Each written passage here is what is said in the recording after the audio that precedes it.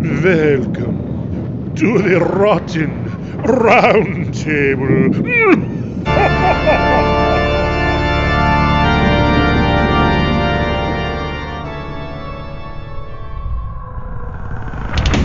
Monsters, maniacs, creatures, ghosts.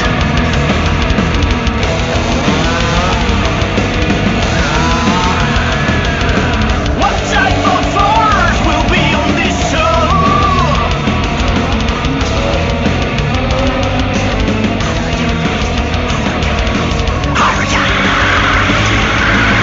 What's up, and welcome to the Horrorcast, episode number 155. And this is a Rotten Roundtable episode. In case you're new to us, a Rotten Roundtable episode is an episode where we talk horror news. We talk about the current month, the calendar of what's coming out. And then we go around the Rotten Roundtable and talk about what each host has been watching. We give kind of mini reviews. We don't get way into things. If it's a newer movie, we don't spoil it. So, yeah, these are some of our favorite episodes, and we've got some good movies to talk about tonight. I am one of your hosts tonight, Mark Nato, and I'm going to bring in first from all the way over in the West Coast, Jessica. What's up? Hey guys, nice to be here and see your faces. I miss all of you. We miss you too. Mm-hmm. Yes. What's the weather like out there? Probably 75 and sunny, isn't it? It is sunny. We're technically going through a heat wave, but it's 79, 80. Yeah. we've been getting challenge we've been getting up in like the 90s here and there, and I think we're gonna have a couple days where we're at like 100, but it's pretty nice. I went last night to a place called the Fillmore in Silver Spring, Maryland, to watch one of my favorite bands, Switchfoot. It's the 29th time I've seen them in concert, and they were with Collective Soul. Ooh. During the I like second song, the AC broke. And that place was packed, and within about 10 minutes, it got to about 98 degrees in there. The floor was wet. It was so humid. I felt like I wanted to pass out. Talk about a super spreader. Oh my gosh! Did you have seats or were you standing? No, because of my back. Shout out to the Fillmore in Silver Spring. I just had tickets. The Fillmore is a standing room only kind of venue, big general admission thing, and they have like VIP up in the second level. That's just kind of like tables and some seats around, but you got to pay. Well, my buddy that went with me, he told him I was having some back issues and I was in pain or whatever, and they upgraded us for free. That's nice. Wow, nice. Yeah, so I had a nice seat and up in the upper level in the VIP section. It was awesome, but it was pretty rough. It was so hot. It was. Also heat rises, so it's probably even hotter by you guys. Yeah. Yeah. When we decided to leave, Collective Soul had about 3 songs left to go, but I was like, I can't do this anymore. We stepped outside. It was literally like I had stepped into like fall. And that's just the comparative. It wasn't that nice outside. It was just so much cooler outside than it was inside. So, Yeah. and it stunk Gross. inside as well. As you can imagine. So anyway, thought you'd like to know that. All right, Taminator, come on in. What's going on? Oh, it's so good to see you guys. It's so fun that we have all 4 of us here. I can't think of the last time we did a round table like that. Yeah, Vin actually watched some movies. And- It's definitely summer. Oh, Vin put me to shame with movies, so I can't say anything. No. What's the weather like in Kentucky, you ask? Heat index of 110 today. Aren't you? Oh, yeah. Wasn't there a lot of flooding or something? Yeah, that was in Eastern Kentucky, and I am not in Eastern Kentucky. And we've seen a little bit of rain, but I wake up every morning on my phone to heat advisory, don't go outside, so I don't. Well, I meant to. I saw about flooding, and I meant to check on you, but I didn't. All right. No, I waved at you as I floated by. I know. All right. And Vin coming on in last to the party here. What's up, man? Yeah, and as Tammy said, I'm not usually at these roundtables because I don't usually have a lot watched. But it is summer. I do teach. It's been a very busy summer, but I have at least gotten some watches in, which is pretty good. I haven't gotten to a lot of the movies I've really wanted to get to because a lot of my watching has been like, folding laundry at the same time. And I haven't been able to do a lot of like real immersive type watches. So I kind of save those for, when I can give it my 100% attention. So, it's kind of a lot of B-list stuff that I've been getting to, but it's something. Yeah, you definitely. There are certain ones you can watch while you're folding laundry and kid running around, and there's some that you just can't. Mm-hmm. Yep. And I would say that more and more films coming out are ones that you can't, and that's why I'm just going to bring it up right now. I feel like I have I'm not burned out on the show. I'm still. I love the show. I love recording stuff, but I feel like I'm enjoying watching older horror movies right now. Like the drive-ins that we're doing, loving them. Yeah. I'll talk about tonight. I watched an old movie that I hadn't seen in a while, and I absolutely loved it. But as many listeners know, I've prided myself on the past few years is to really watch everything that comes out, and I'm just going to tell you, it has caught up to me. I'm just like burnt out on new horror movies, and maybe it's because I feel it's been a really lackluster year. Nothing has really excited me. There's been a few good films that I will seek out again. Normally, the way I gauge it is like I know it's a good movie, or I want to if I go buy it on Blu-ray. I'm trying to think of what movies I've bought on Blu-ray this year. Maybe 2, maybe 3. And that's, like even some of the stuff I'm going to be talking about today. I know some people are going to disagree with me, but stuff just didn't impress me. And so I'm probably going to cut back. I'm not going for 600 or 700 movies watched this year. I'm going to watch the ones that really speak to me or jump out at me, and I'm going to kind of leave the everything else on the cutting room floor. And if somebody tells me I should watch, then I'll do it. But I just can't. I just can't right now. We've been doing this show for 7 years, something like that. I think it's been 7 years, maybe 8. It's been close. I think 2015 was at the very end of 2014 that we kind of started with killer flicks, and then we moved into the horror cast in 2015. So this is 7-8 years podcasting for me, and I just kind of feel like I want to watch the older films now a lot more. That's what I'm looking forward to. So anyway, yeah, you need a break. Yeah, yeah, and I've done that before. Like that whole like 6 months I took off, I had just burnt out. But I had burned out of podcasting, and I'm not burnt out of podcasting, so we're not going anywhere. So you might hear more older films and less newer films, but I don't know. Sorry. Well, okay. There's a bunch of us, so we can help pick up the slack. Yep. So show. Mark, if you start something and don't like it, will you turn it off, or do you make yourself finish it? I make myself finish it. See that? Maybe you should adopt my attitude. Well, I do that because there have been times where a movie has started slowly and has impressed me in the second act and saved itself. So I kind of feel like I don't want to give up on it. But I mean, I will say this. I've said this many times on the podcast. If a film does not have really high quality cinematography and sound and all of that, and it looks cheap and acting's crap or whatever, I check out.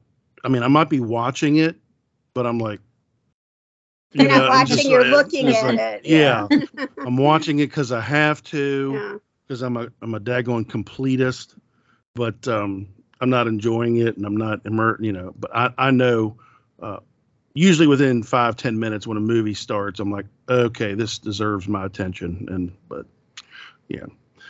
All right, well, let's get into the news feed.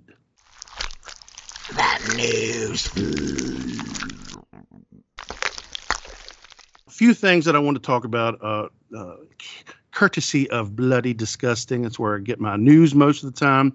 This has me excited, actually, as Halloween season is approaching. There's a film. Did you guys see? It's Spirit Halloween, the movie. What? No. I didn't fully read the article, but I saw that was a thing. Yeah, the new teaser trailer comes out, and it's more of a kids on bikes, like family friendly horror type thing. It's kids get trapped inside of a Spirit Halloween store, and Spirit Halloween store decorations coming to life. Characters Buzzsaw, Nightcrawler, and Mr. Dark. It has a real Goosebumps feel, and it stars Christopher Lloyd and Rachel Lee Cook. Okay, I'm watching that. I am watching that. Oh yeah, and you look at the poster, and it's definitely like it's 4 kids walking into a Spirit Halloween store. They're casting shadows. One kid has a guitar on his back. It's totally like giving me like a 80s, kids on bikes type, kids get into mischief type of thing. Looks great. So that gives me some hope there. I mean, half of me is like, gross corporate America, and the other half of me is like, I want everything Halloween. Mm-hmm. Yep. I'm looking forward to it. So I just want to make sure you guys knew about it. That's supposed to hit VOD. It's not coming out at the theaters, unfortunately. VOD on October 11th. For those of us who are collectors, I'm not a 4K Ultra HD collector yet because I do not have a player capable of such deliciousness. If anyone would like to gift me one, you may do so. But in September, Tobe Hooper's Poltergeist is hitting 4K Ultra HD. Wow. And it's got, the making of Poltergeist featurette, a bunch of different special features or whatever. And I just say that because I know I'll probably be getting this. I have a Blu-ray copy of Poltergeist, but it's pretty bare bones. And Best Buy it's really gotten like a cleaned up release, right? Like, I think it's always been. I've got the Blu-ray, but it's just like it's just a basic Blu-ray. It's not like remastered or anything like that. Yep. So Ultra HD 4K, and it actually Best Buy will be carrying it in a steelbook. And you know me and some steelbooks. I love steelbooks.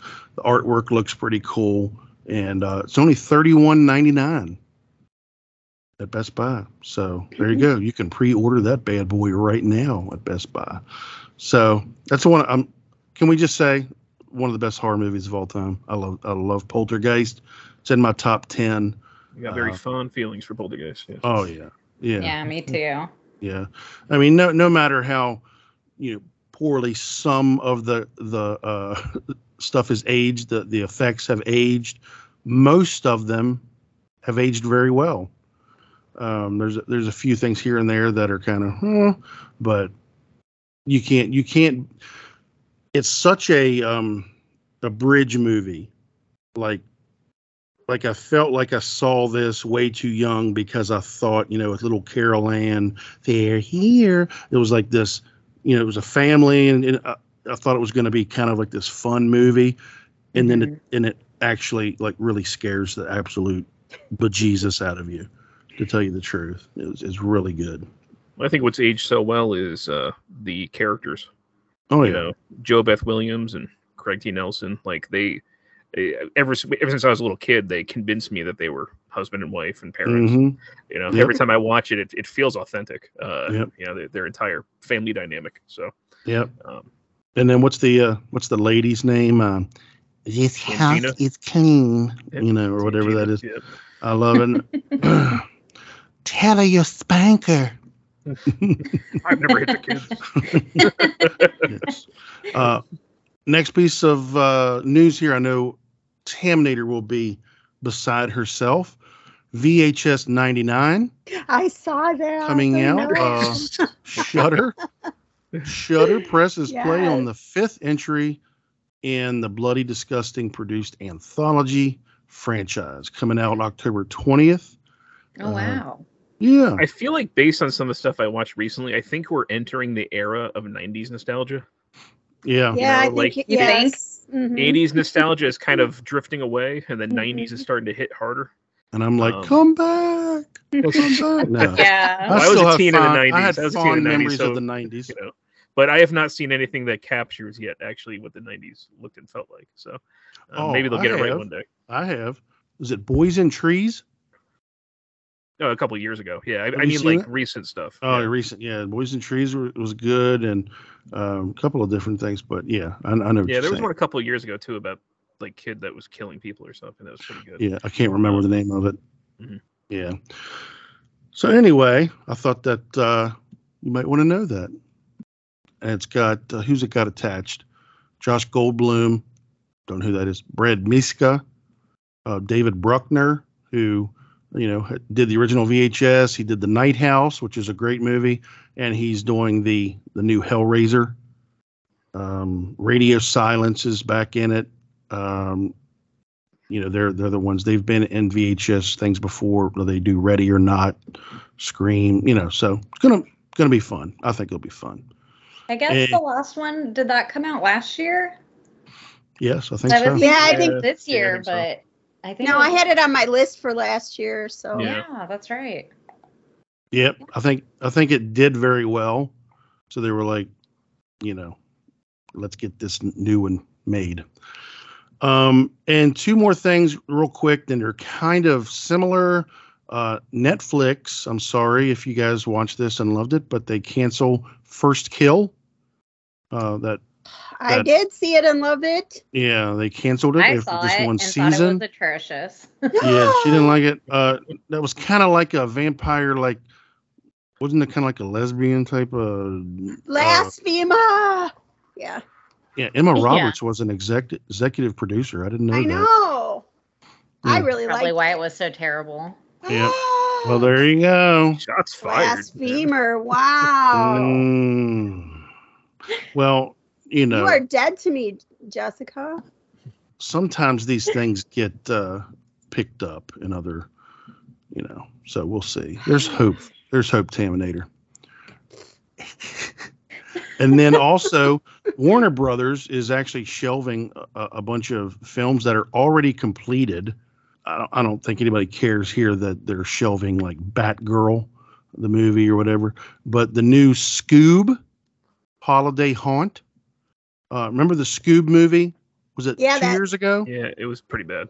It was pretty Yeah. bad. Yes. Well, they did a sequel to it, but it was a Christmas themed thing called Wow. Holiday Haunt. Nothing Okay, has you got to Scooby-Doo work at to mess Christmas. up Scooby, okay? Well, but here's the thing. Are you ready for this? Mhm. It was supposed to come out on HBO Max. It had a $40 million budget. A million. Oh What? my god. And that might be all the advertising, everything. And they're just shelving it. They're just saying, nah, we're not going to release it.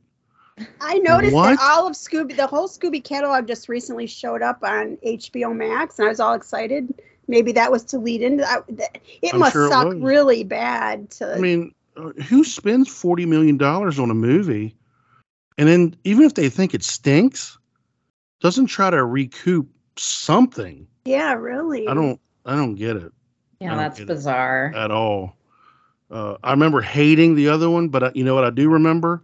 I think it was the first film during the pandemic Yeah. that was released straight to home. It's like And I remember 25, paying- 30 bucks or something like I remember Yes. paying 20 Mhm. some dollars Yeah. and watching it home. All So my did we. kids were here. we had a big movie night at home, and that we thought, hey, this is cool. And we all thought, right, that's the future. And no, it's not. I hope it's not. No. So, yeah. And then last thing, this was a week ago I saw this, but there's a teaser trailer for Del Toro's Pinocchio.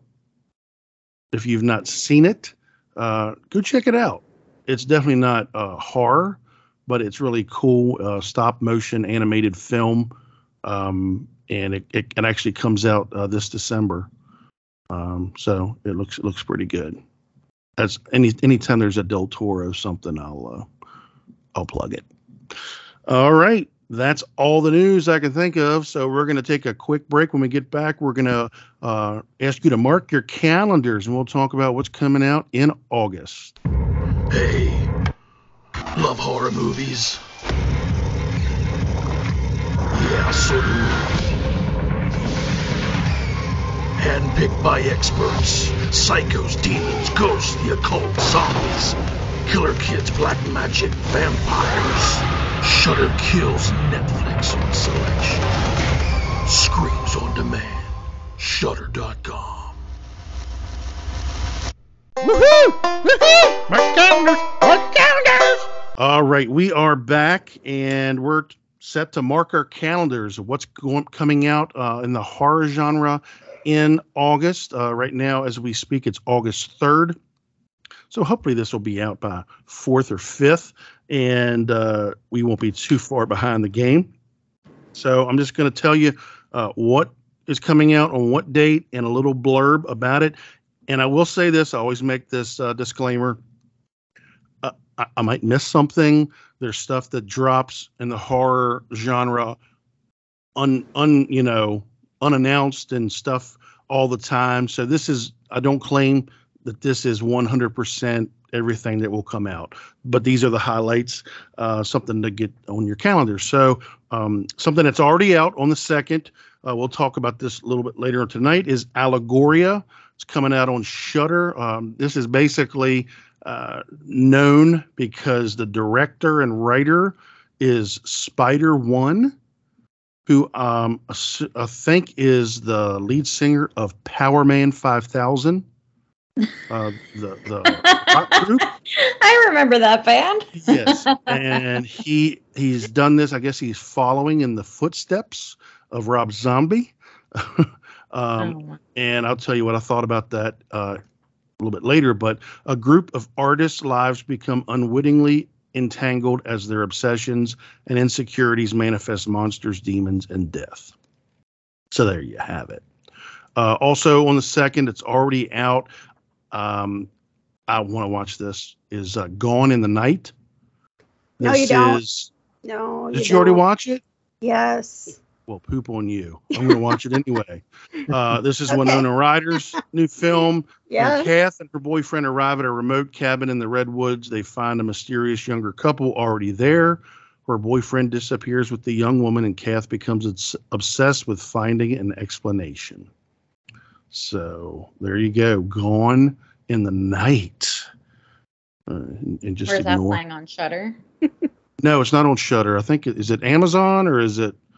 Do you have to? Is it VOD? You just have to pay for it, probably. VOD. VOD. On the 4th, so tomorrow, Hypochondriac, a young potter's life devolves into chaos as he loses function of his body while being haunted by the physical manifestation of his childhood trauma. Sounds a bit artsy. Mm-hmm. Yeah, but it's got a little bit of buzz going on. It says an extraordinarily honest portrait of mental illness. So we'll see. We'll see about that. Also on the 4th is coming to Shudder What Josiah Saw. A family with buried secrets reunite at a farmhouse after 2 decades to pay for their past sins. This stars Robert Patrick, who I normally like. So he's like the biggest named actor in it. So we'll see. We'll see how that goes. On the 5th, which is Friday, I'm thinking this. If the Resurrection already came out at the theaters?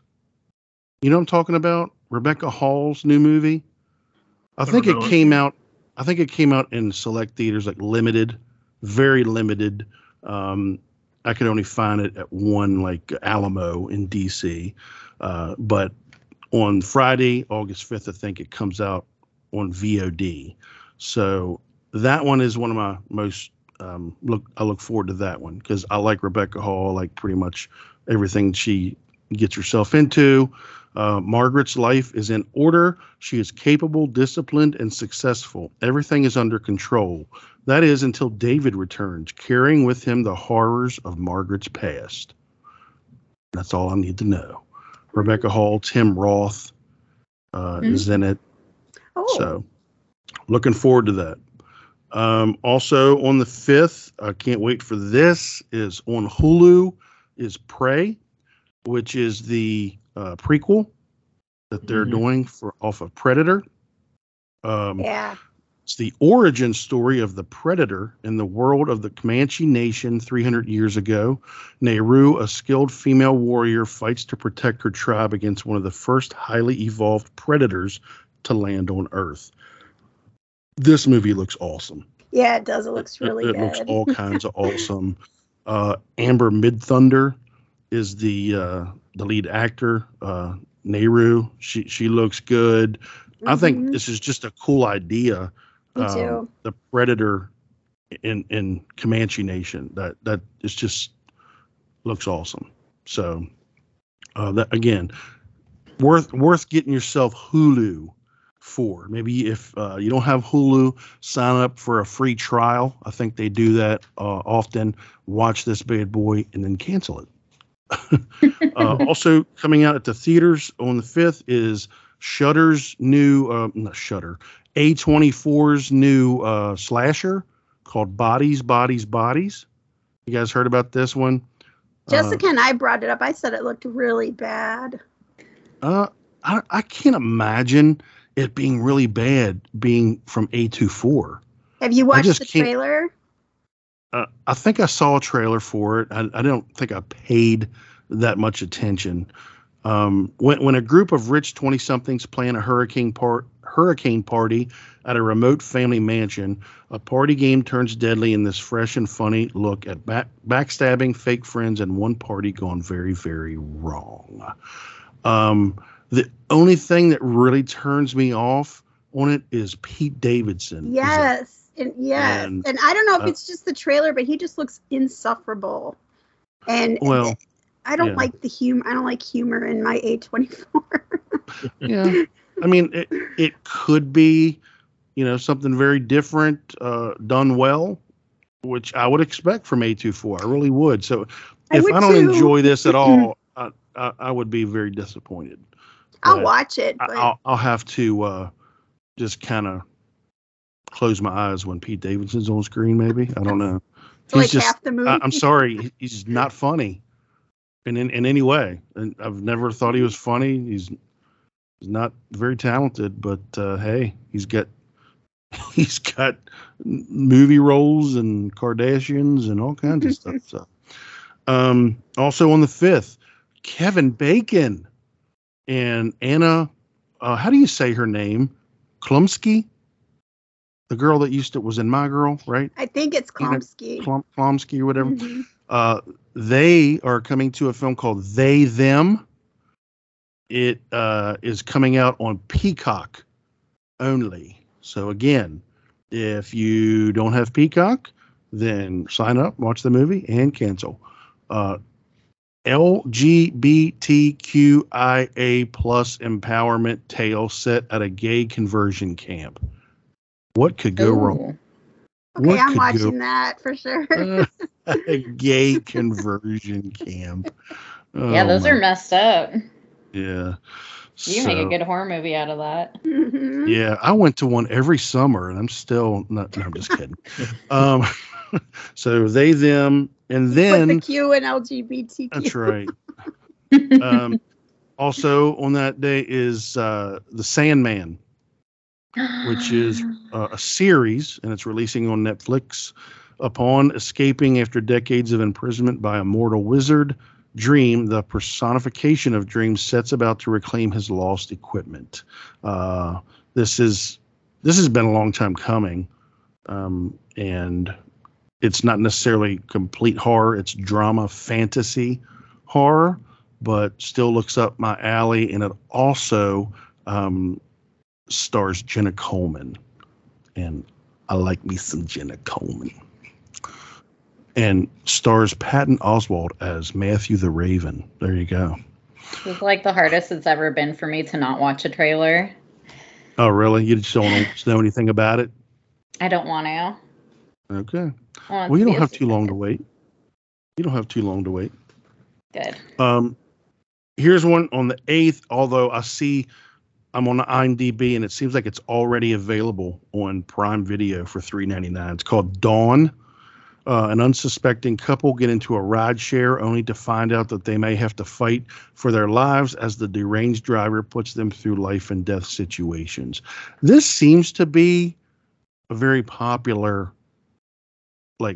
subgenre of horror, ride share, ride share horror. But anyway, and this one doesn't look very good to me, and it also stars Eric Roberts. Oh, well, then which usually means to me big, fat dumpster fire. Yeah. Hey, yeah. Watch it. Lacking anything for a cup of coffee. Yeah. Yeah. I'll be in your movie for a stick of chewing gum. I was just going to say that. On the 9th, on VOD, is a film called Of the Devil. Of the Devil follows a family desperate to find a cure for their young son's brain cancer. When unconventional treatments lead to the child being possessed by an ancient evil, the parents must fight not only for the child's life, but his very soul. This looks like some serious, B-level, crappy. It also sounds really depressing. Yeah, possession film. The artwork, poster art looks really cheesy and crappy. So, I'm not that looking forward to that. Also, Tin Can coming out. This was made in 2020, but I think it's only now being kind of widely released. It's more of a sci-fi horror. As the world faces a deadly plague, humanity's hope for a cure lies with a scientist who awakens imprisoned in a metal chamber.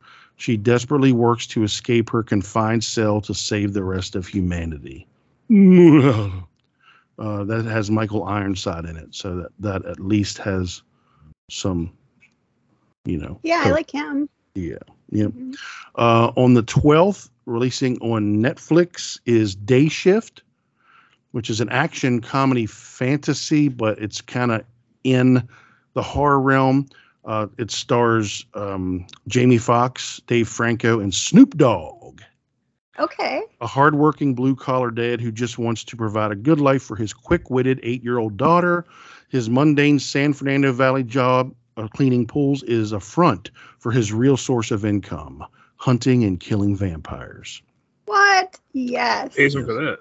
Yeah, so Yes. Jamie Foxx as a vampire hunter. Okay, Jamie Foxx is my secret boyfriend, so Yes. that'll be really good. And Snoop Dogg, his character's name is Big John Elliott.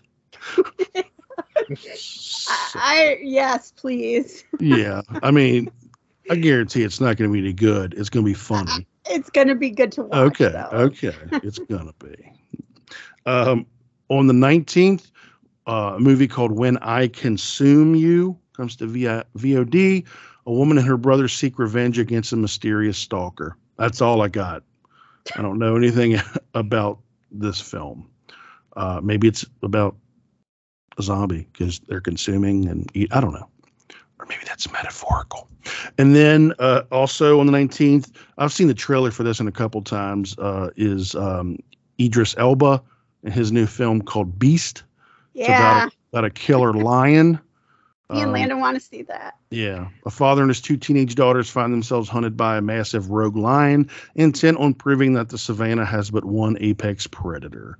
Have you guys seen the trailer for this? It's like beat for beat a Cujo movie. Yeah. Just instead, it's a lion. Yeah. I mean, to me, it looks good. It looks like it's fun. The only thing that would ruin it for me is if the lion is really bad CGI.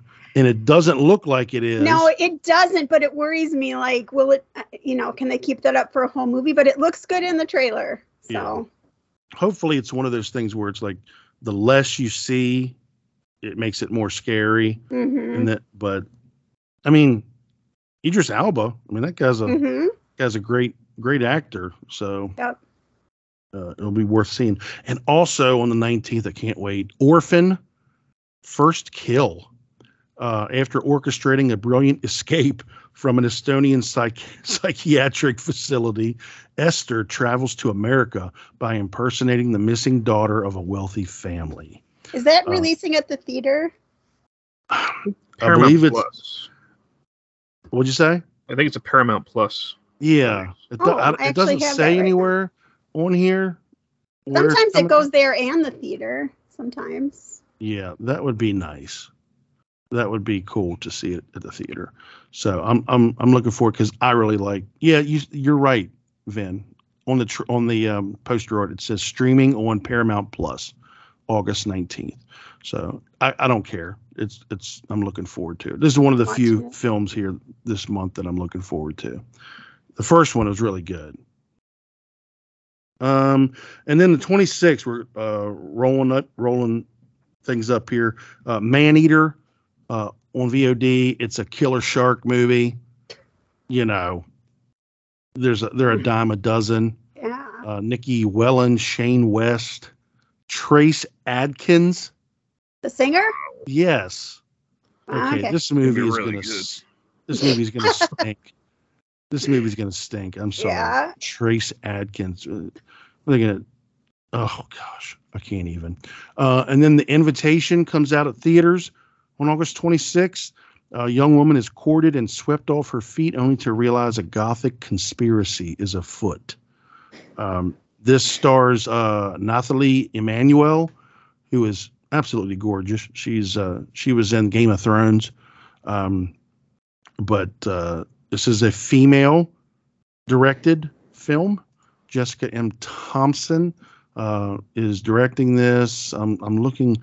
She's done some stuff for Handmaid's Tale, but this might be her. Yeah, this looks like it might be her. Well, here's another film she did called The Light of the Moon in 2017. Never heard of that. So, yep, The Invitation's getting some buzz. My wife and I watch Big Brother. We love watching trashy reality TV.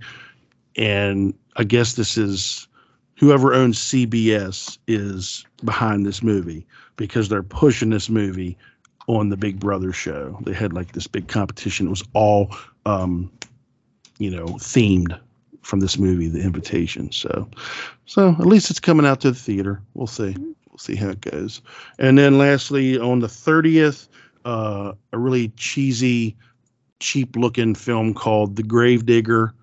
I don't know. It has zero plot in IMDb, and it stars nobody that I know. All right. Yeah. So there you go. That's what's coming out in August. If you find something else, let me know because I like to keep up with it. But again, there's certain ones that I'm making a promise to myself. I'm not watching them. I'm not watching them. I'm not watching Gravedigger. Okay, so I'm not watching Maneater. I'm not watching Of the Devil. I'm not watching Dawn. Everything else I think I'm going to watch. That's ridiculous. Oh, and I did have a question. Has anybody else watched this show called Paper Girls yet? No. You ever heard of it? nope. No. Mm-mm. It's on Amazon Prime. It's kids on bikes, but it's girls. It's Paper Girls, and I put it in my watch list, but I didn't really know much about it. It just looked good. I think they have to save the world from aliens or something. I don't know. I just thought I'd throw it out there. All right, that's it for Mark Your Calendars. We're going to take a quick break. When we get back, we're going to go around the Rotten Round Table and talk about what we've been watching. I was like, hiya! Can you play the Wake Up playlist? Do you like this one? Turn that up. Louder.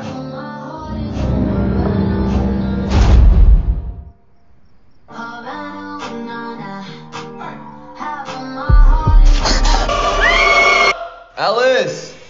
Oh my god, what is that? Don't touch it. It's a good song. No. Stop. No. What are you doing?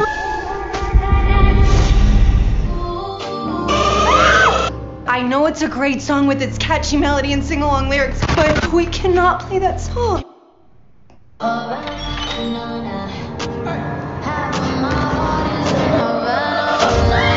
It's only a song. I'm just gonna play it one more time. Don't! Stop! Killer songs you can't resist. Spotify. All right, we are back, and it's time to go around the Rotten Roundtable and talk about what we've been watching. Again, if it's a newer film, we will not be spoiling. So, Jessica, we're going to come to you first. What have you been watching? What's the movie you've been watching? All right. So, one movie that I've seen semi-recently is Slapface from this year. And so far, all of the reviews I've heard are pretty middling and underwhelming. So it took me a while to get around to it, but I kept saying, I'm probably going to have to watch this one before the end of the year, so I guess I'll get it over with. And I surprisingly liked it a lot. It has a lot of elements that really appeal to me.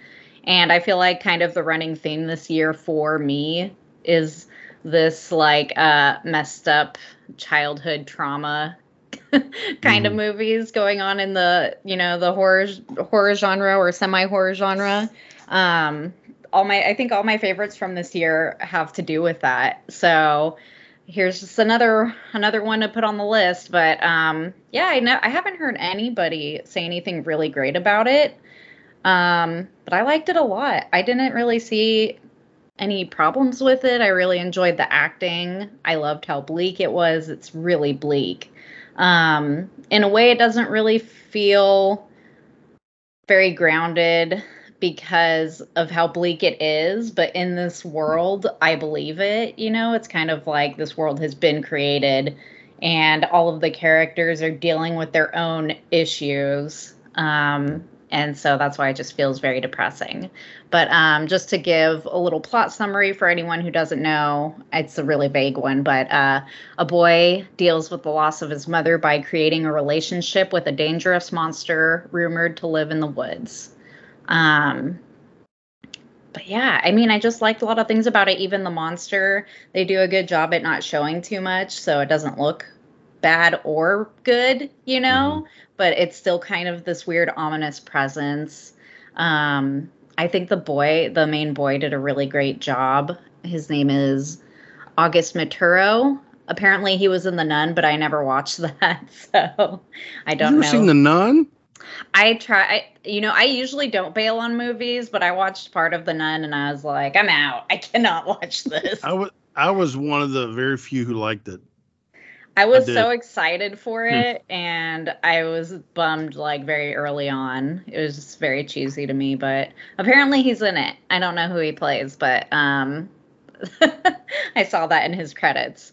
But yeah, it's like I said, it's like all the characters are dealing with their own thing. Even the brother of the main character, who is kind of annoying and his acting isn't like that great, I still understand the purpose that he serves, and I still understand that they have kind of a complicated background and relationship, and so therefore I liked it enough for it to not be ruined by the bad, performance. But I don't know, it's just like all the things about it that I did like outweighed anything, that would be problematic for me. So a lot of people, I guess, don't like this movie, or they think it's kind of boring or in the middle, but I really liked it. And it also looks beautiful. It looks great. Yeah. So if you like depressing stuff. I definitely remember thinking it was okay. I think it's one of those that I'm going to have to take a second look at near the end of the year, because I liked it okay, but I think there's some deeper meaning to it that maybe I was, maybe I was just kind of trying to watch it without really watching it, if you know what I'm saying. I Mhm. thought there was some good part. It does look great. I mean, the cinematography looks really good, and I like the whatever that is, witch or demon or whatever that thing is. That looks good. Yeah. Did you see this one, Vin? Yeah, I did. I was one of the people that thought it was middling. I think I thought that the abuse and bullying was dealt with really well, but the creature was just really underdeveloped. I kind of wish they did more with that. It almost didn't need to be there at all, the way that they handled it. But it had a lot of potential. I didn't. I guess I liked it overall, but I thought there could have been more there. Yeah, I think I remember liking that old. What was that? An old school I think it was an asylum or something like that. abandoned building or whatever that was. Yeah, I don't creepy. remember actually. It was a mental institution that was like closed down or something. Okay. Yeah. So it's definitely one I'm gonna give another shot because I think it might. It's a contender for me for top 20, and that I'm sorry that's just the year it's been for me so far. But yeah. All right. Yeah, and I wonder if just like my expectations were so low by the point that I finally watched it that I was like, wait a minute, this is pretty good. Mhm. So I'm definitely gonna have to watch it again to see if Yep. I've like calmed down on it a bit. But I was really not looking forward to watching it after the reviews I'd heard. All right. Slapface. Vin, what you got? We'll talk about one that I really like that you guys have probably all seen by this point because it came out at the beginning of the year on Shudder. But that's All the Moons. Mm-hmm. Did all of you see this one? I have not seen it yet. Yeah. Okay. I did. Yeah. I really liked it. It's Spanish film, but in the Basque language. So it's filmed I'm assuming it's filmed in the Basque region, Mhm. which is in north of Spain near the Pyrenees Mountains. It basically it's a period film. It's an orphan girl is saved from death by a vampire in the late 19th century during the Third Carlist War, which is one of their civil wars. And she kind of briefly becomes the adoptive daughter of a vampire before being forced to survive on her own. And it's I think that a lot of harder core horror fans wouldn't necessarily consider this horror. It's a dark fantasy period drama that spans decades and has a strong theme of like ostracism and loneliness and the desire to belong, whether to a family, a community, or I think with the backdrop of multiple Spanish civil wars, like to belong to a nation. It has to do a lot with identity and how we feel or how we define our roles and connections with others. I think it also looks at fear and intolerance and like the dangerous pressures of conformity. Like there's a lot of really good themes that are working through here. The protagonist, she's this young girl who doesn't allow others to define her. Like she kind of creates avenues and circumstances for herself. She's like a vampire, but that doesn't ultimately define who she is to herself or to others around her. It's kind of a really, I think, beautiful, elegantly told tale of like coming of age. It's just a coming of age process that takes decades. Mhm. I thought the film did a great job with its narrative and with evoking the time period. It's a film it's more fairy tale than horror, but it's still a very dark fairy tale. And like we've seen with other movies that, I've liked over the years, kind of dark fairy tales are right up my alley, with very few exceptions. Yeah. So yeah, That's I the really enjoyed this one. tagline for this movie. Not all fairy tales are for children. Yeah. Yeah. But I was highly impressed with this one. I really enjoyed this one. Yeah. There's another one I'm going to have to rewatch. I remember liking it quite a bit. I know is it me or there's not a ton of dialogue in this? No, especially in the first half. Yeah. There's not. Yeah, it's pretty quiet. Yeah. But I remember it looking fantastic. Yeah, And it's really beautiful. the acting was really top notch. So I'm definitely going to give it another watch because I think this one definitely be top 20 for me so far. But it's not straight horror. It is more like Vin said, more coming age drama fantasy. We always say just because it's about a vampire or if it's about a werewolf or whatever, it gets lumped into horror. But this I is guess one of those movies where a horror fan will say it's not really horror, but somebody who's not a horror fan is probably going to call it a horror film. You know, so Yeah. it kind of has Yeah. to do with our perspective on these things and our expectations. Yeah. But- Well, think about it. It is kind of horrific. I mean, she didn't choose to become this immortal being.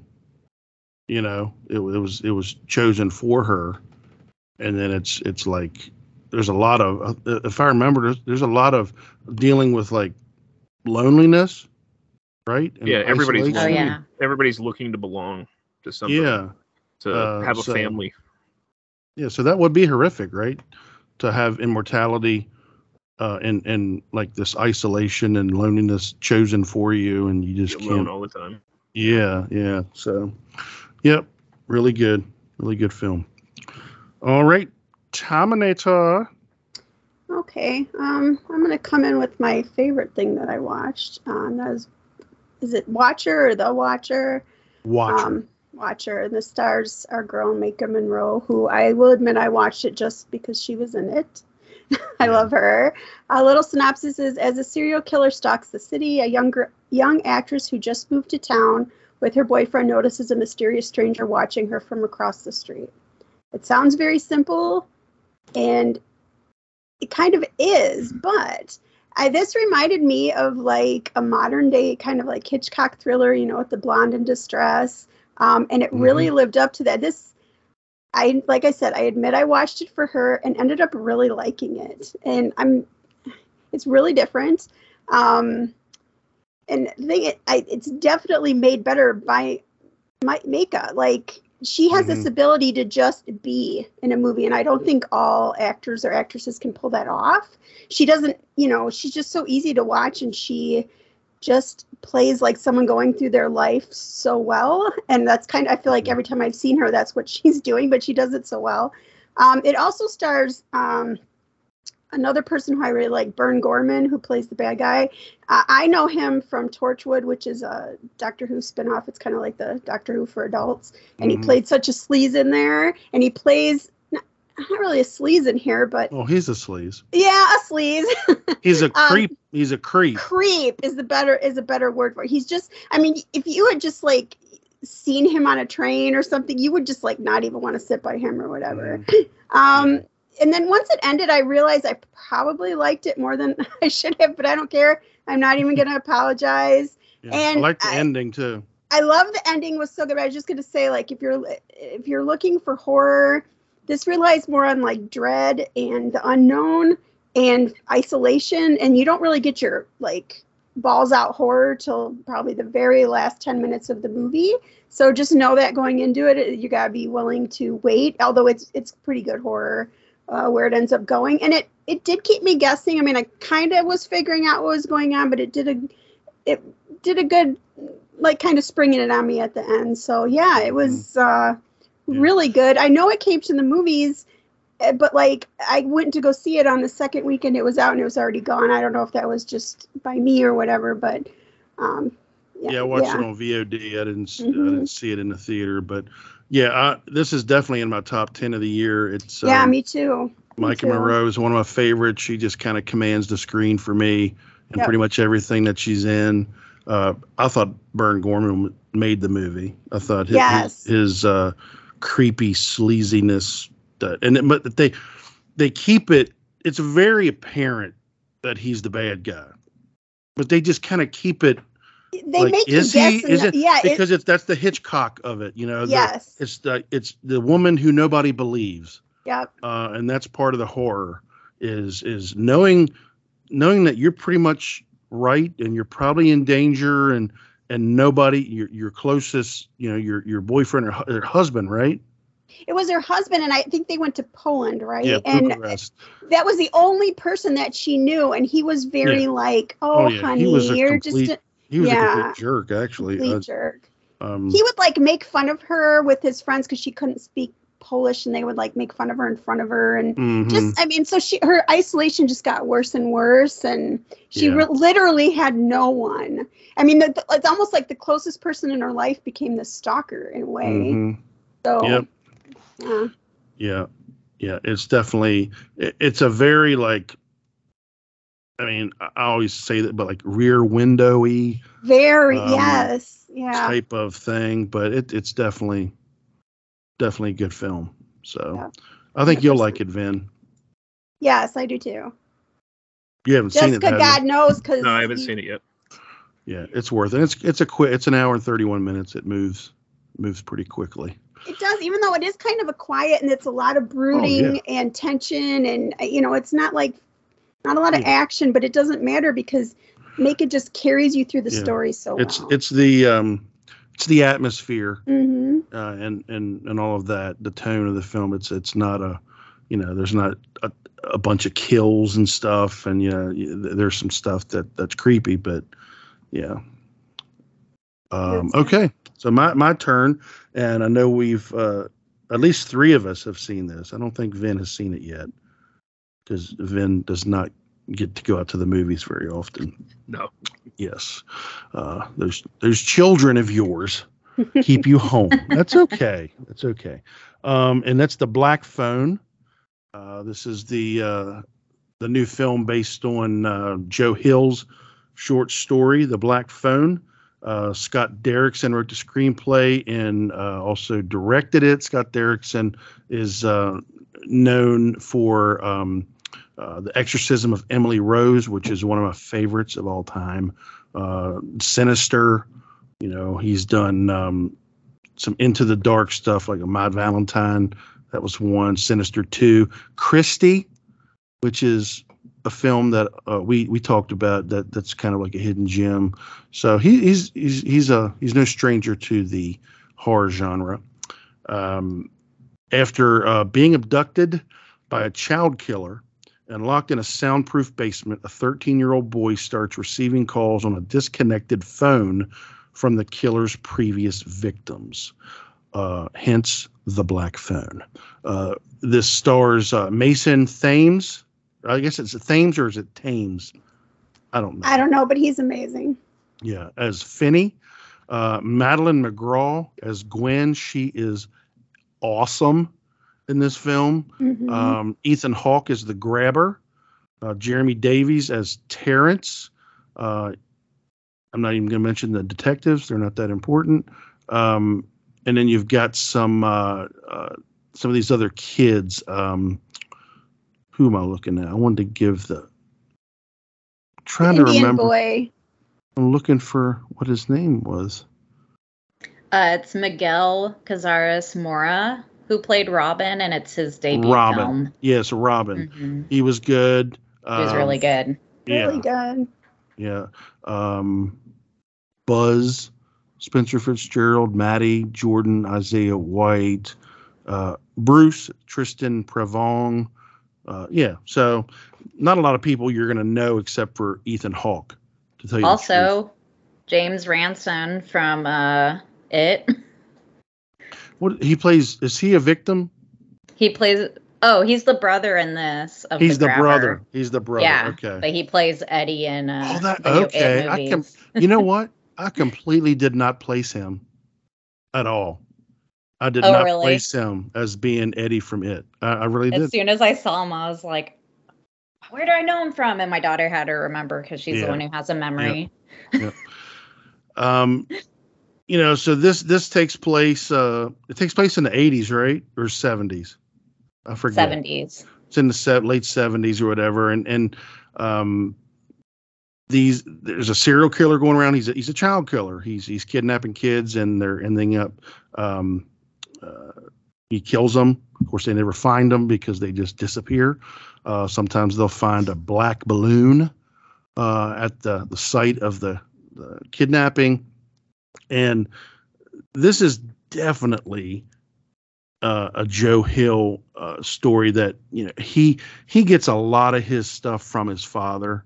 Yeah. I think because there is a little subplot about Gwen being kind of like psychic or having this ability to have dreams about what's happening and everything. That's very Stephen King-ish if you ask me. Yeah. So this, you could just say this was a Stephen King film, and it wouldn't surprise me. The masks that Ethan Hawke wears are pretty creepy. They're pretty cool. The setting is pretty cool. In the this room with the black phone that's disconnected, but all the kids that this guy has killed before start to call him and try to help him escape. And I will say this: I really like this movie. It's probably my number one film of the year so far. Enjoyed it a lot. I've seen it 3 times now. Oh, wow. Yeah. But I'm not going to go into any spoilers or anything. This is the only thing that I would do to make it better. I needed more time.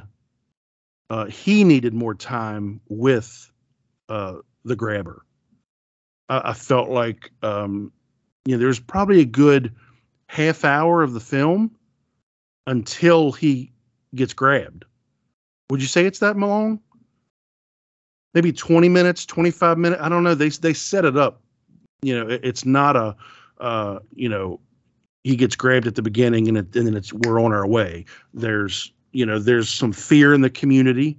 He's actually very afraid of being grabbed, Right. and eventually he does get grabbed.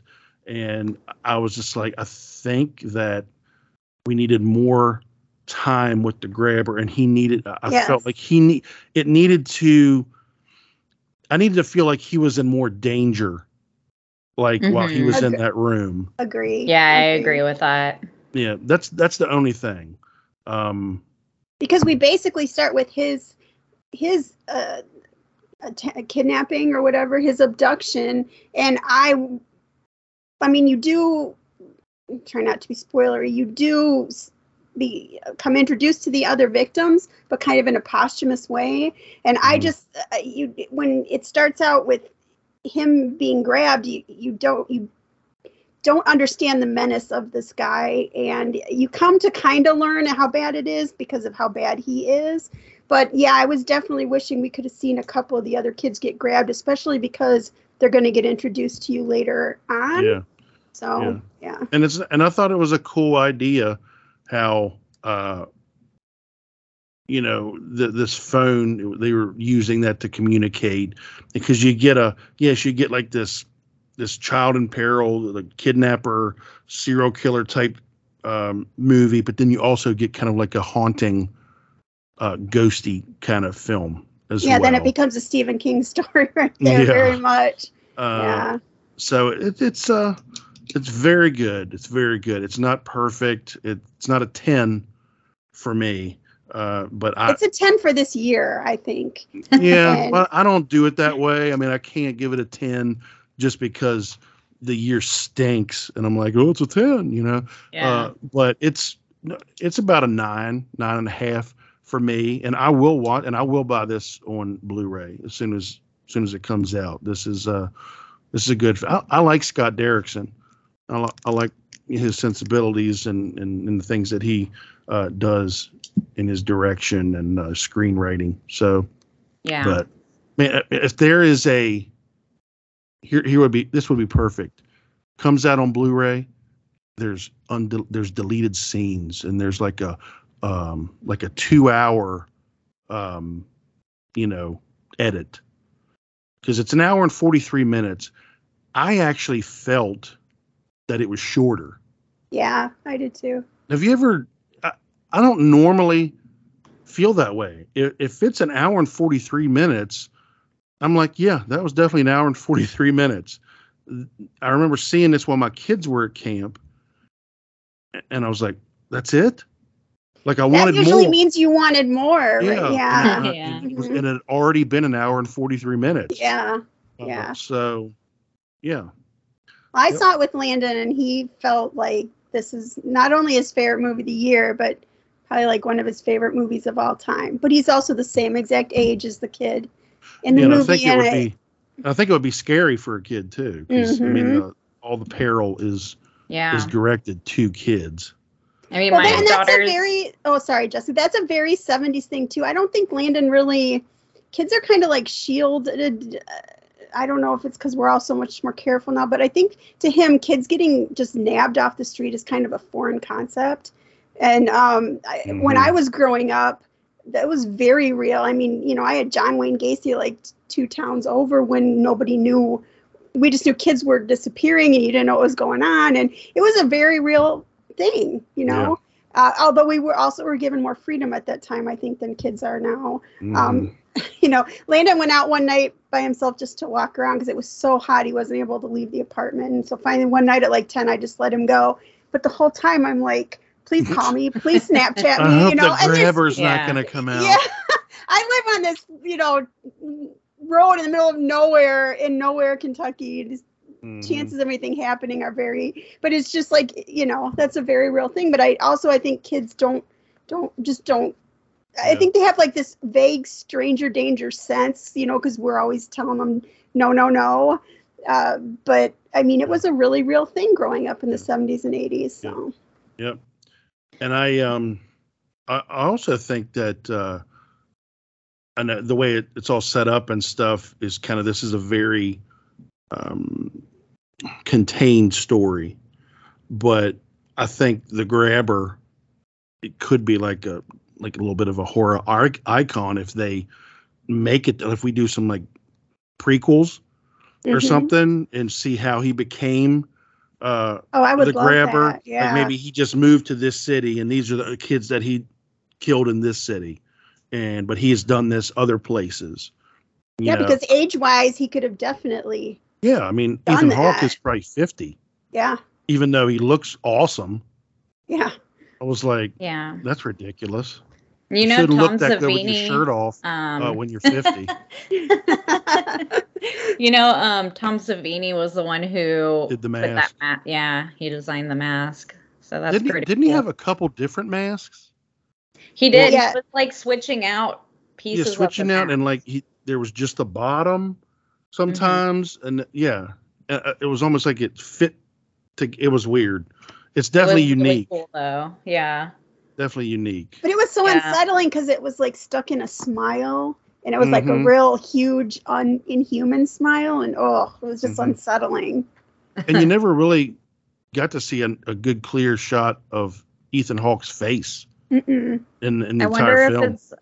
if it's probably, I'm guessing, because they really want you to just focus on like the kids and their story, you know, and their journey, not focus on the killer, kind of like what we're trying to do with the news and stuff now. Like, don't focus on that killer and give him the attention he wants. Focus on these poor victims. I feel like maybe that's why they didn't spend so much time. Yeah. You know, But so building creepy, them. man. The Oh, mask, it is creepy.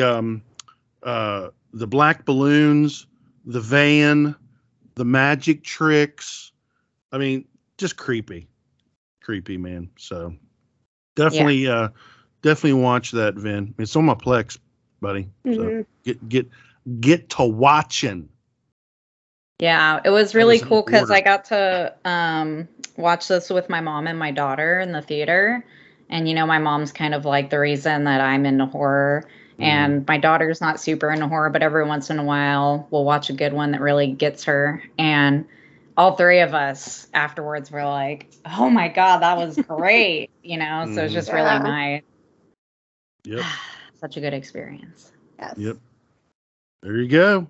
Black Phone. Jessica, back up to you. All right. I'm going to bring up another one that was surprising for me. I mean, just based on the plot summary, I thought it was going to be dumb, to be quite honest. But it really surprised me. And I'm referring to the movie Shut In from this year. And the summary for that is when a young mother is barricaded inside a pantry by her violent ex-boyfriend, she must use ingenuity to protect her 2 small children from escalating danger while finding an escape. And so when I heard people bring this movie up, I just thought, there's no way that movie can be good. But I was wrong. I really liked it. The main actress, her name is Rainey Qualley. She's one of the daughters of Andy McDowell. And she is gorgeous. Yeah. I mean, she's so beautiful. And I looked her up. Oh, okay. It's Andy McDowell's daughter. That makes sense. She was really good. I don't think that she's been she's been in some stuff. I know she's in like one of the Ocean's 8 or something, and a couple things here and there, but she really had me believing her, her story, and that she was in peril, and I feared for the kids. The kids felt like totally real. The things that do happen, they just feel so grounded and like it could totally happen. I didn't even notice this, but Vincent Gallo is one of the characters. It's a really small cast. Yeah. It's like the mom, her 2 kids, and then like 2 other dudes. And one of those dudes is Vincent Gallo, the weirdo who made the Brown Bunny in Buffalo 6-6. Yeah, I haven't heard his name in a while, but kind of a cool role for him, honestly, because of his weird personality. I think it works. But yeah, it just really surprised me. And it's totally, I don't know, it just sounds so dumb, but it's actually really believable. And the performances are really good. I mean, this little girl that's her daughter, she's trying to kind of direct her while she's locked in the pantry in the super old house, single mom, has nobody on her side. It's like, it's just so heartbreaking and terrifying, really. And she's trying to direct this little girl that seems just like a genuine it doesn't seem like a little actress or anything at all. Like, this is just somebody's kid that came to the set or something. And the way she responds to the directions from her mom is just so believable. But actually also really looks good. I really like the setting of this weird old farmhouse that's kind of falling apart. I like it's like an apple farm, and they use the rotten apples as a metaphor and things like that, but it's not like shoved in your face too much. You know what I mean? Like, they don't focus on just that. But yeah, I thought it was really good. I actually want to watch it again. Yep. Yeah, I started this and I was really liking it, and I forget what happened, and probably my kids were bothering me or something, and I didn't get a chance to finish it, so I need to go and finish it. I don't know if you like the Rainey Qualley that much. She's also in another film this year called Ultrasound. Okay. That is kind of like a horror sci-fi mystery. It's supposed to be pretty good. It's on Hulu, and that's been getting some good ratings. Nice. What are you doing, cool. Taminator? I was showing Landon I can't talk right now. I'm podcasting. Oh, okay. I know. The only other thing I have is the director is DJ Caruso, and he did Disturbia, and he also directed The Salton Sea, which I don't know if you guys ever saw that one. But that was actually Disturbia. I love Disturbia. Salton Sea is a cool, weird movie from back in the day that my mom and I really enjoy. Yep. It's a really good movie. Those are all like kind of weird, like horror thrillers, Mm-hmm. Yep. Very good. Yeah, all right. Vin, you're back up. Well, one of them that's still kind of recent, I think. I know Jessica saw it, and I think Tammy DNF'd it. Mad God. Right? I haven't seen it yet. You haven't seen it yet? Okay. I want to, though. That's the like stop motion type thing. Yep. Yeah. And again, on Shudder. Directed by Phil Tippett. Of course, did visual effects for like Star Wars, RoboCop, Jurassic Park. And from what I understand, he started this thing like 30 years ago. And then he basically almost abandoned it after Jurassic Park came out, the CGI effects. Of course, he was a part of that movie, but he basically fell extinct at that point, right? But then, I guess over the past couple of years, people encouraged him to finish it, and then he ended up getting a Kickstarter campaign to finance it. So after about 30 years, it's finally done. And it's a mix of live action and stop motion animation. On a purely technical level, it's an amazing achievement. The worlds that Tippett creates, they're like nightmarish. They have a real nightmare logic to them. It's kind of like this series of post-industrial dystopian landscapes and some are even like post-apocalyptic. It's like one landscape after another where the inhabitants just destroy themselves constantly. In the beginning, we kind of have this assassin character. I guess he's known as the assassin. He looks like a miner who's descending downward from the clouds. It looks like almost like a diving bell or something, through world after world after world, and each time it looks like it was kind of a world that was destroyed, and then another world was built on top of it. The very top layer, it's almost like this battle enraged Tower of Babel or something like that that's going on. There's definitely some memorable imagery in here, and even some really kind of creepy ones. A lot of black humor punctuated throughout as well. It's just like world after world that we see is like fueled by cruelty. The experience is really impressive, but I think it can also get tiring. Like, you start to realize that there's no real story being told. Like, we're seeing vignettes, and you're kind of left wondering sometimes what the point is of the things that you're seeing. There is like this kind of overall theme of like a cruel God. Like basically creating in order to, I guess, have his creations like feed upon each other. And, there's kind of like a theme there, but it's not really a narrative. It's not something that you can, that flows from one thing to the other. So it's very like impressionistic. I think, Jessica, you had mentioned that it's kind of like watching like an Adam Jones video. Yeah, right. Totally. Like for Tool. I love Tool videos, but like I know that Adam Jones, he doesn't create the videos based on the lyrics. Like he just kind of creates it based on the music. And then of course that's how they make the music. They make the music and then Maynard adds the lyrics later. So the music videos for Tool don't always necessarily match up with what the lyrics are trying to talk about, which is fine. They're kind of awesome works of art on their own.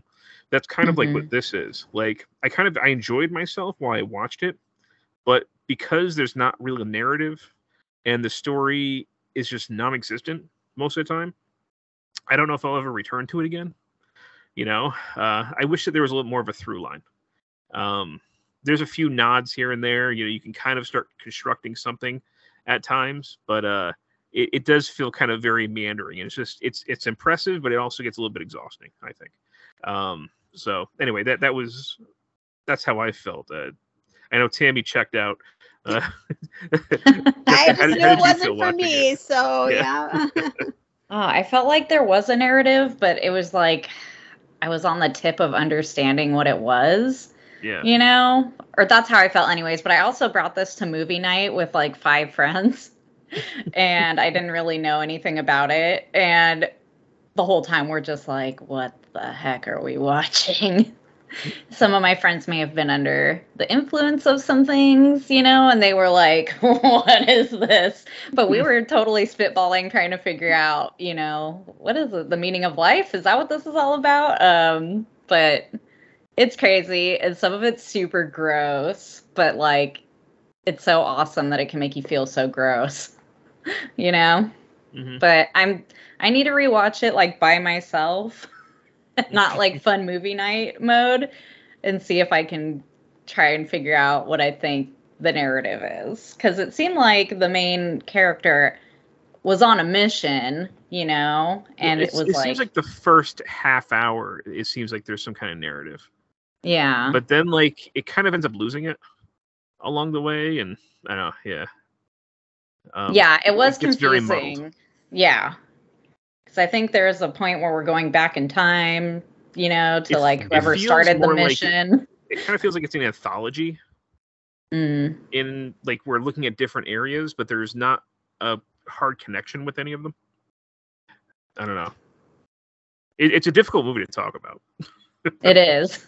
It's very difficult to talk about. You just kind of have to experience it. And that's the kind of thing, like, whoever goes into it, go into it, if you haven't seen it yet, that you're not really going to get a story out of this. You can try to piece together a story on your own, but you're not going to find a clear narrative in here at all. This is just like impressionistic images that you're constantly being, you're being assaulted with. So I almost feel like it's the kind of movie that you can kind of like watch in like, bits and chunks, because to sit there for an hour and a half, I did feel like, my patience is being tried a little bit at times, but If Vin's patience is being tried, maybe I need to skip this bad boy because, yeah, I don't know. I think it's worth experiencing.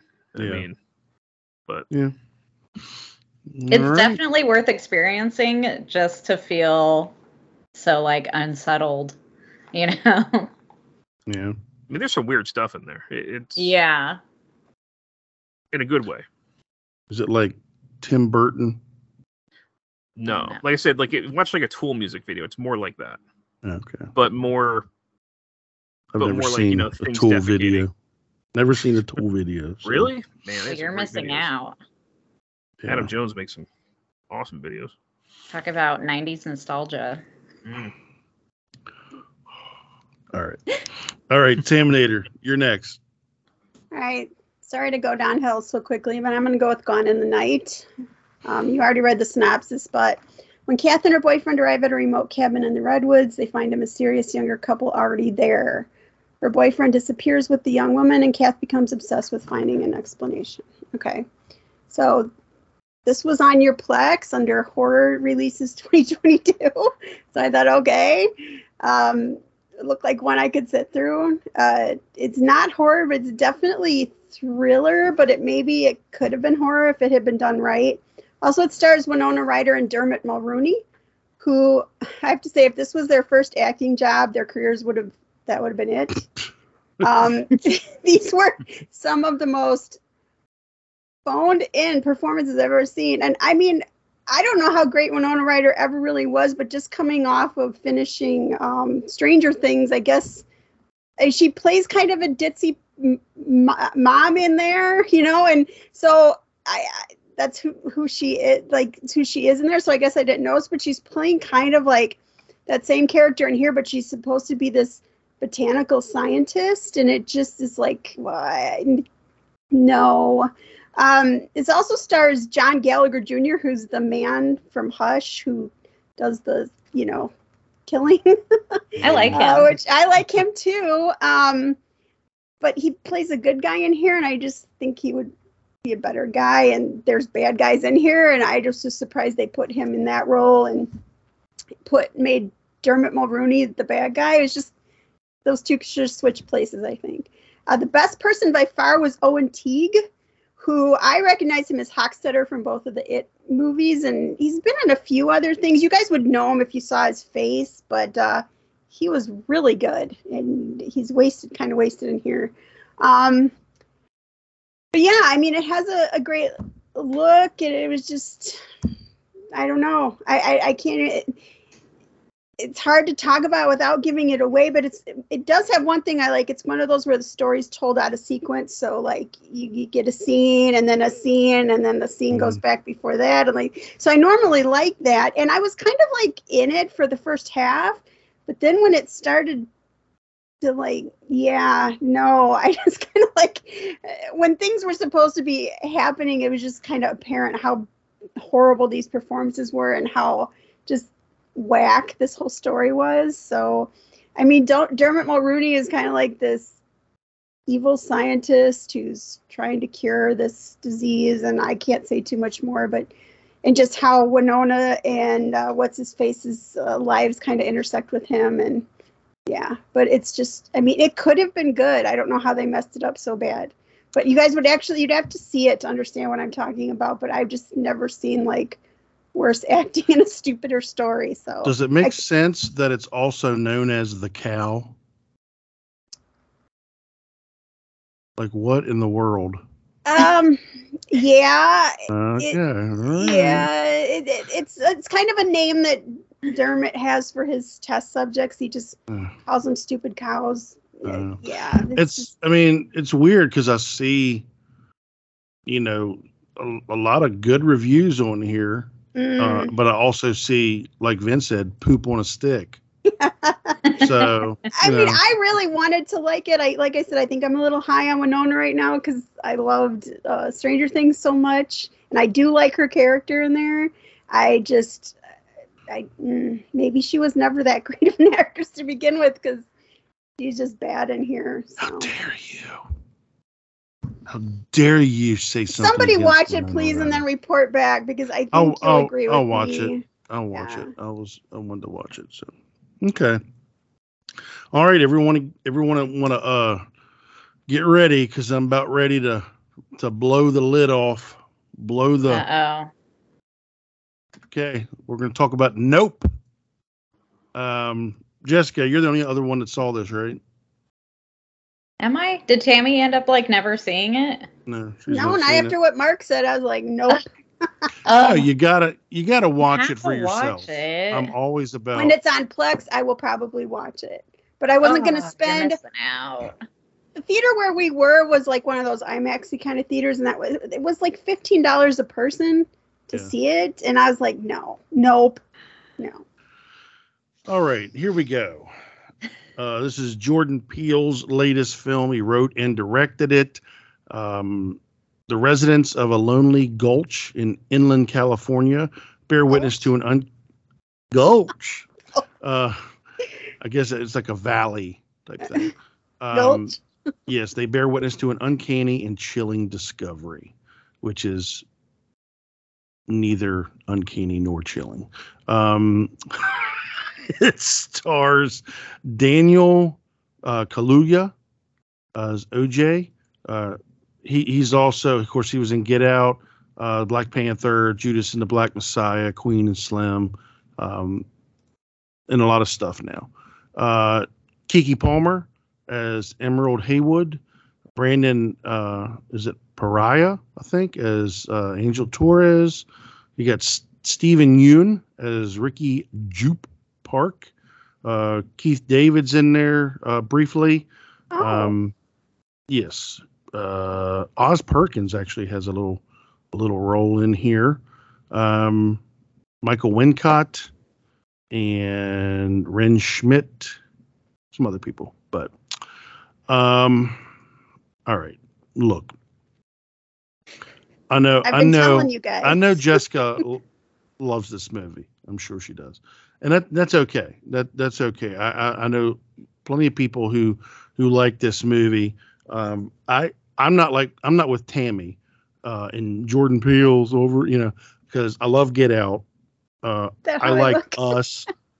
I like most of what he does. I do.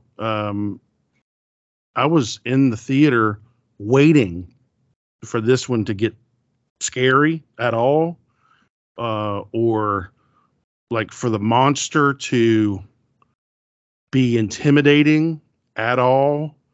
I had heard so much praise for Kiki Palmer, that Kiki Palmer deserves all the awards for this, and Kiki Palmer played Kiki Palmer. I mean, it was just like, for lack of a better, just typical young black girl, like the vernacular and the way she was taught. It wasn't like anything like, I guarantee you she didn't have to stretch herself to play this role at all. There was, you know what I'm saying? I just didn't feel like it was. I thought Daniel Kaluuya was better than her. And I think he deserves more credit than her. I did like Stephen Yeun. I always like him. Rest in peace, Glenn. But I didn't get why Brandon Pariah, the Angel Torres, was even in the movie. He was just the guy that set up the cameras, and then of course they're best friends now. I mean, I just didn't get that at all. I know there's like some really like deep stuff here about like animals and their territories, and we as humans, I guess we encroach on their territories, or I don't know, and I don't care, not one iota, because I was bored. I did like the chimpanzee scenes, and I know they're supposed to be, very artistically connecting this bigger story about, animals, and I don't care one way or the other, but I just didn't get. I just didn't get it. I mean, I understand, and I'm not going to go into like there's like a twist, and there's a twist like in the middle about what the threat is. Okay, that's all I'll say. And there was a part where Kiki and Brandon were in the house, and stuff started to get. And if you know what I'm talking about, like the house started getting blood on it and stuff. And I was like, okay, here we go. Here we go. And no. It was like one good scene, and then that was it. I don't know. I don't know. I mean, look, it was technically, let's talk technically. This movie is beautiful. The scenery is incredible. The cinematography is incredible. The editing sound design the sound design is incredible. The score is incredible. Everybody is a competent or better than competent actor. But it just did not sit with me. It didn't do anything for me. And I went to see this with 3 other people, and we weren't looking at each other the whole time or whatever. We just let each other watch the movie. And at the end, we all looked at each other and we were like, really? Like, that was it? That was it? I mean, I don't know. So I know you have a completely different view, and probably half our listeners do as well. But I just had to say my piece, and I put it on Facebook. As far as I'm concerned, I'm sorry, you don't get a pass just because you're Jordan Peele.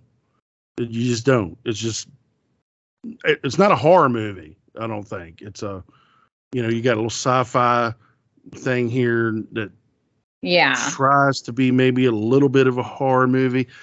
And there was another part, like, and this was near the beginning when when he went out to investigate the horse barn, and those kids were messing with him with those alien masks on. That was creepy. That was creepy. And I was like, ooh. And it just ended up being kids, spoiler, but that's only 20 minutes. That's a spoiler. Yeah, but it's 20 minutes into the movie. But, when I saw those, I was like, no, that would have been better than what we got. That's fun. Yeah, I mean, it's definitely not like straight up horror. It's more sci-fi. I thought it was very like action-y though, so it's kind of funny that you describe it as boring, because it's more like an action movie to me than a horror movie. There are a couple of scenes that are, scary, I guess, but mostly it's just kind of like unsettling. And the subplot that's kind of going on in tandem, with Jupe and the whole chimpanzee story. I mean, that is horrifying to me. And I love that. And I know a lot of people said that they wish that was the main story. But I think let's see. What was because we're getting these little like vignettes of the story throughout. If you did a whole movie on that, it probably wouldn't be as enticing or cool. What was the chimpanzee's name? I forget. Gordy. Yeah. So there's definitely some really creepy scenes. Some like put yourself in those people's shoes scenes, and it's terrifying, but it's definitely not straight up horror. It's probably less horror than Get Out or Us. Not probably. It definitely is not. Yeah. I still like it a lot. I really feel like if the threat, trying to be as vague as possible here. Yeah. If the threat had looked like threatening. Yeah. Or scary in any way, or that's the only way I can word it. Then I might have felt different. But yeah, and I kind of wondered too if that was even still like its final form, because it could change its appearance, if you catch my drift. So, but I know what you're saying. Yeah. And actually that last, kind of scene did kind of go on for a while, and I did kind of get a little bored. I mean, for the most part, I felt like the movie was pretty entertaining. And you mean the scene where they are trying to, defeat it? Yes. Yeah. Yeah, like that whole last final battle or whatever you want to call it. Yeah. It kind of dragged out a little bit, and I mean, that was the most exciting part of the movie, but even that I was like, okay, do whatever you gotta do.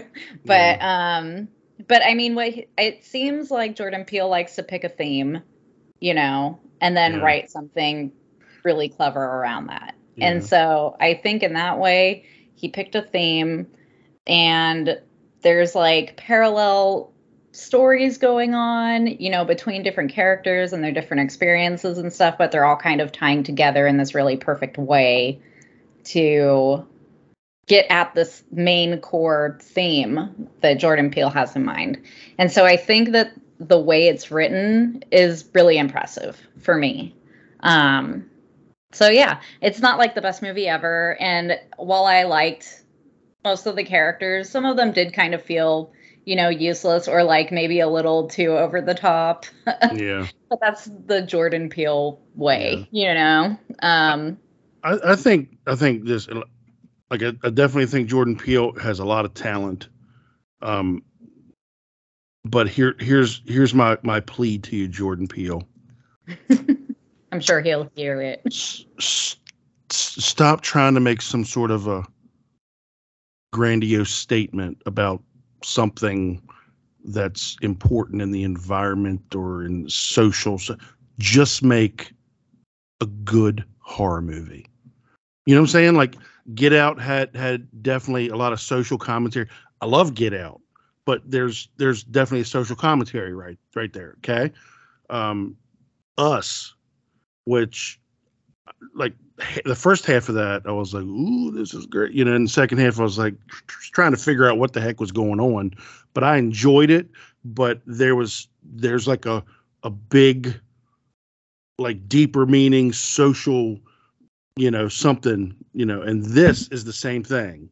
There's another movie, and it's, you gotta read into it and subtext, and this is what it means. And this is, stop.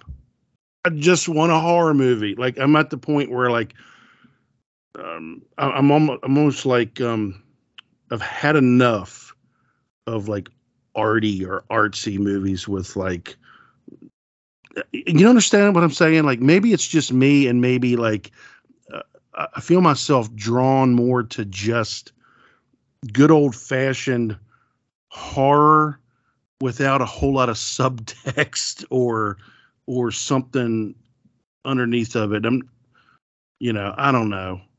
Wait, although I do like art house films, and this is not an art house film. Although I felt like it's very similar to an art house film, just on a grand scale with a ginormous budget.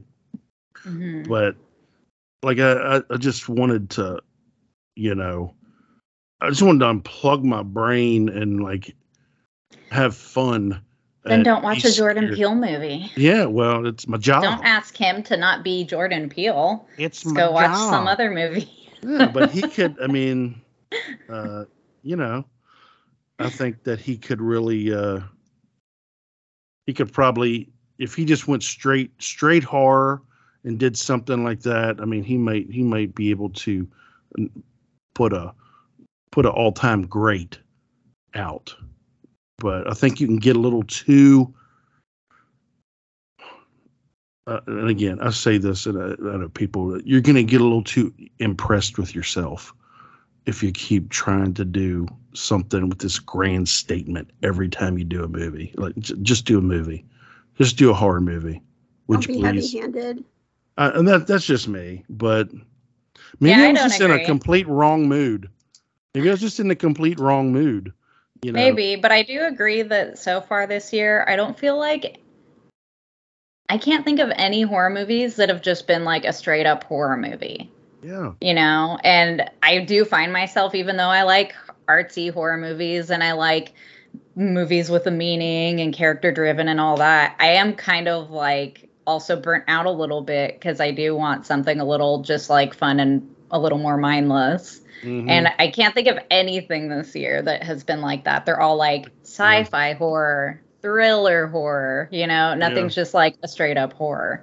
The Texas Chainsaw remake was. yeah. Texas Chainsaw or X, even though X had Yeah.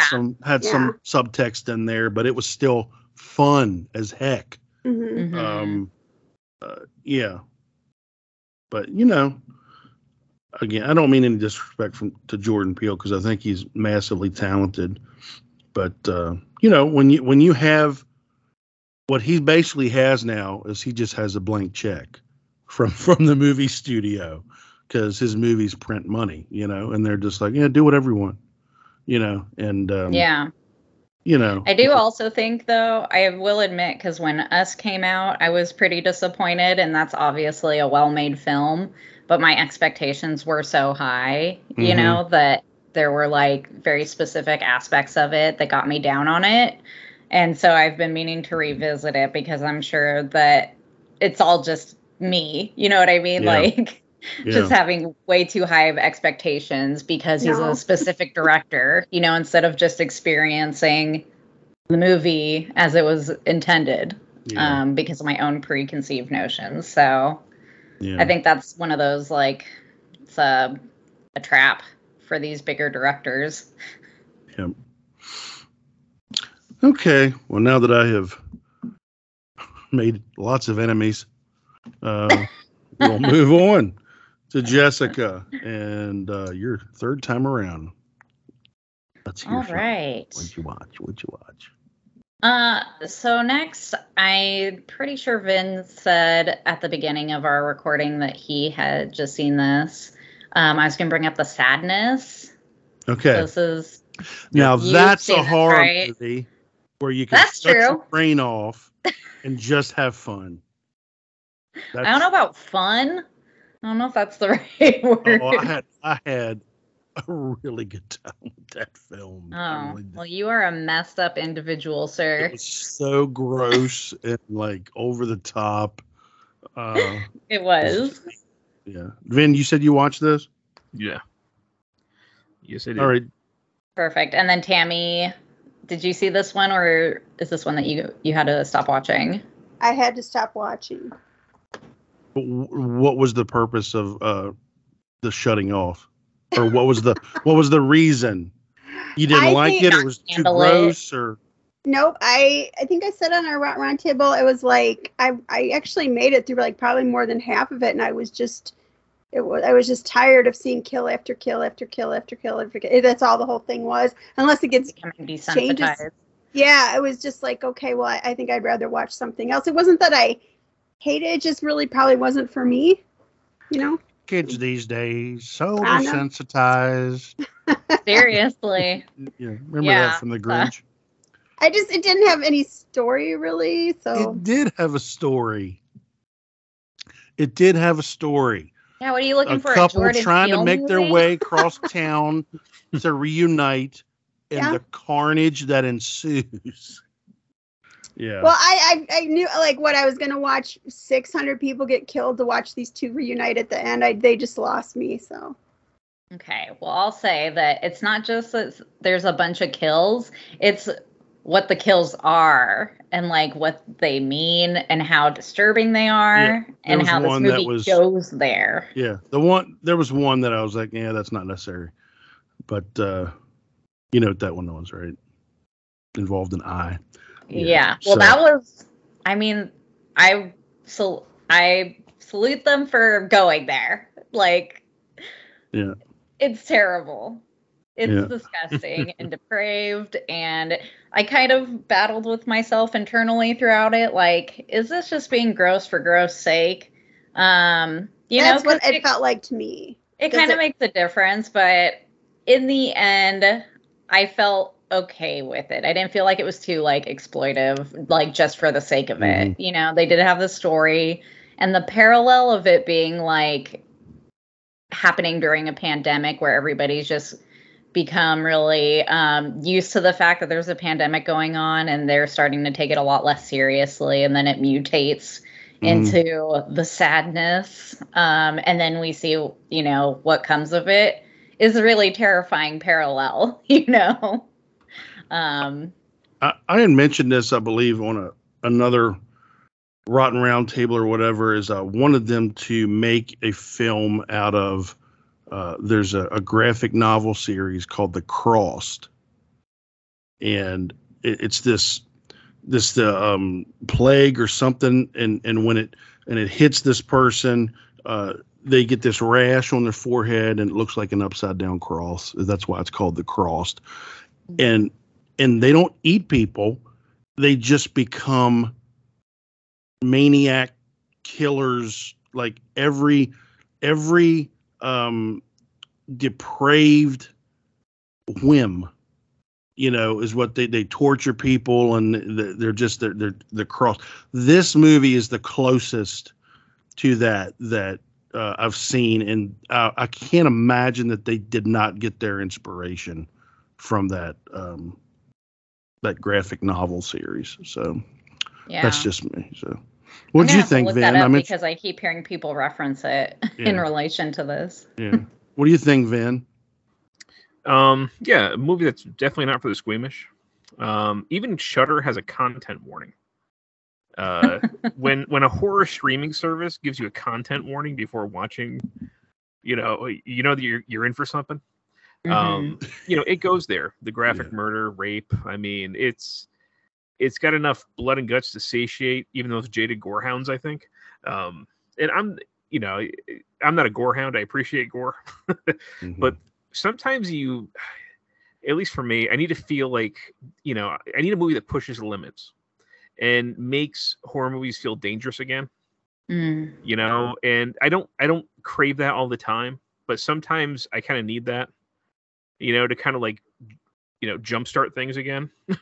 Yeah. As far as like, you know, my association with the genre, and I think this one provided that for me. And yeah, it's a gory film, but it's also really well made.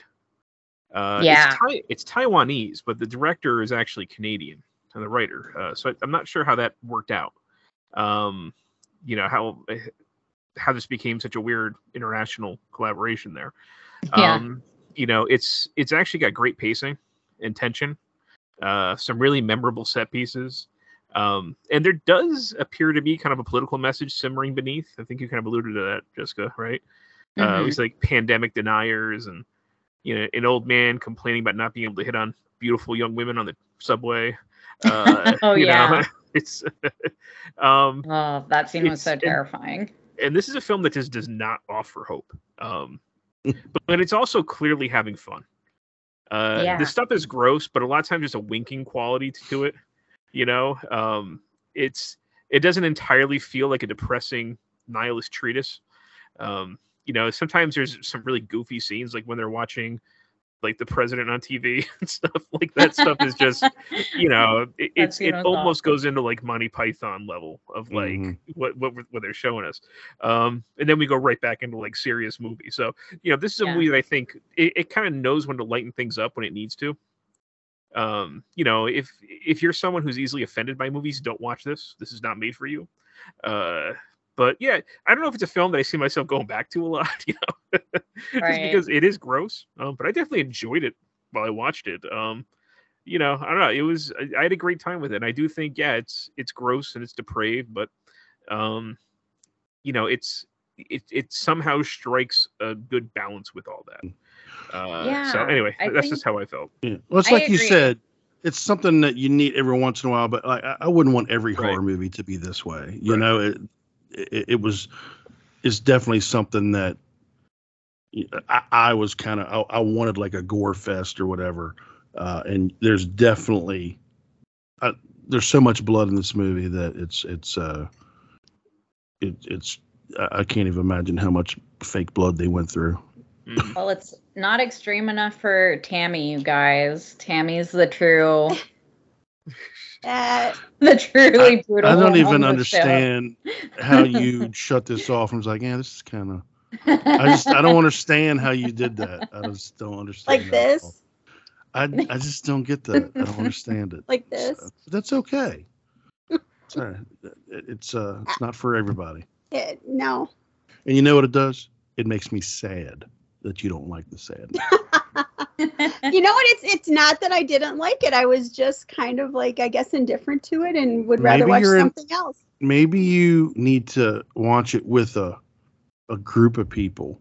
Maybe we need to have a watch party and watch it together. That would be fun. Yes, and laugh at it and like, Yeah.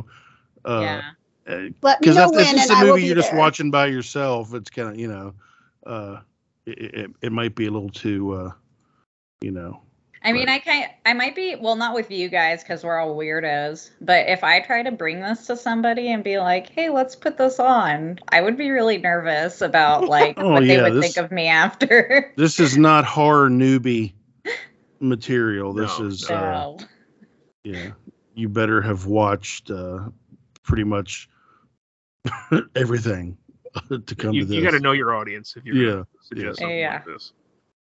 So yeah, I really liked it. And I thought it was shot really well. I think that that's kind of what helped me as far as like not becoming desensitized to like kill after kill, is that it's shot in a way that kept the tension up for me, especially in like the subway scene. mhm. That was, especially as a woman, that scene is just like so. Yeah. Well, it's and terrifying scary. that he stalks her all through the city. Yeah. He makes a good villain. Yes, he does. The way he looks and acts. Yeah. He's And then very memorable. He's on the poster, and it Yeah. looks really good. and then the fact that almost pretty much all these effects are practical. It is that, I mean, if you like practical effects, this is your movie. I mean, there's so much like fingers getting sliced off with a daggone garden shears, and there's just and it doesn't hide anything. Doesn't hide a thing. I mean, so if you like that kind of thing, this is the movie for you. If not, if you don't like that, I would avoid it. So might make you sick. So And I think this is the director's first full-length film, so I wonder if he'll keep doing stuff in the horror genre. I Like, think where do he's you go gonna. I after think it's this? going to be demanded of him. Hallmark. Yeah. It's going to be demanded of him. Yeah, Hallmark. Remember that movie we did, and the guy's only other credit was like a Hallmark Christmas movie. Yeah, that's what I used to do. I don't remember Anything what for movie Jackson. that was, but it was a crazy movie though. It was I know it was Is it the Wolf of Snow? No. no, it was the oh It my was god. Anything for Jackson, right?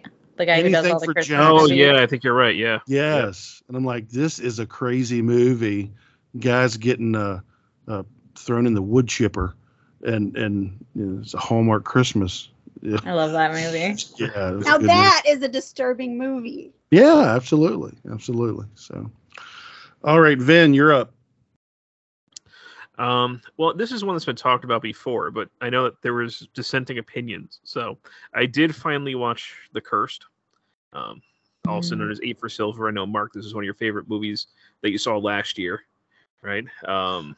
Yes, So but it's I'm counting it as a 2022 because it was not wide release. because it was so. like a festival release last year. And yeah, so I know it's been talked about before, but it's directed by Sean Ellis. It's late 19th century. This is the synopsis. In the late 19th century, brutal landlord Seamus Laurent slaughters a Roma clan, unleashing a curse on his family and village. The curse comes in the form of a werewolf, of course. I saw some descriptions that said it was set in France, and I know it was filmed there, but I couldn't really figure out the setting Yeah, because we have names like Seamus and John and Edward. And at one point, I think the girl's singing like "My Bonnie Irish Lass" or something like that. And one of the characters is a vicar in the Church of England. So I just kind of started to consider the movie being set somewhere in the UK. Yeah. So I was kind of confused by that part. But you guys have said it before. It's beautifully filmed, and the acting's good too. I like the story overall, even though some of the characters kind of made some odd decisions or they jumped to some pretty hasty conclusions. They very quickly come to the determination of where the silver's from, just based on one page that somebody had. So, I feel like we could have teased that one out a little bit more. But there's some really great haunting imagery. The attack on the Roma camp is really well filmed.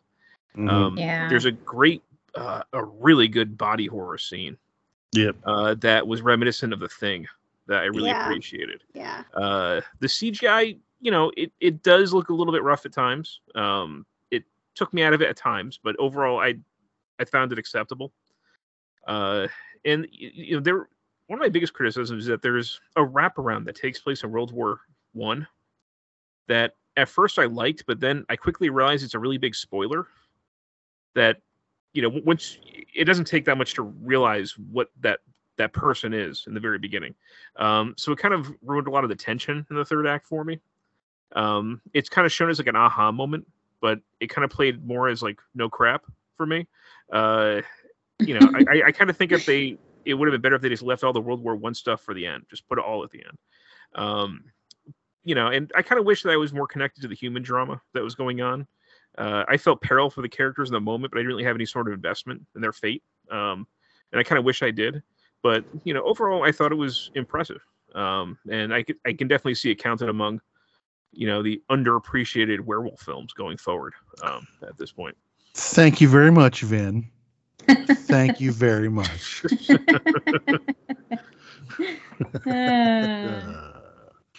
That's funny. Yes, so it sounds like it's probably like Tammy, me, Vin, and then Mark. Absolutely. That's me, bottom of the pile. I'm okay with that. All right, Taminator, what's your third one? Sorry to say, it's another not very good one. Good Madam. And this looked like it was going to be good. It is a Shudder.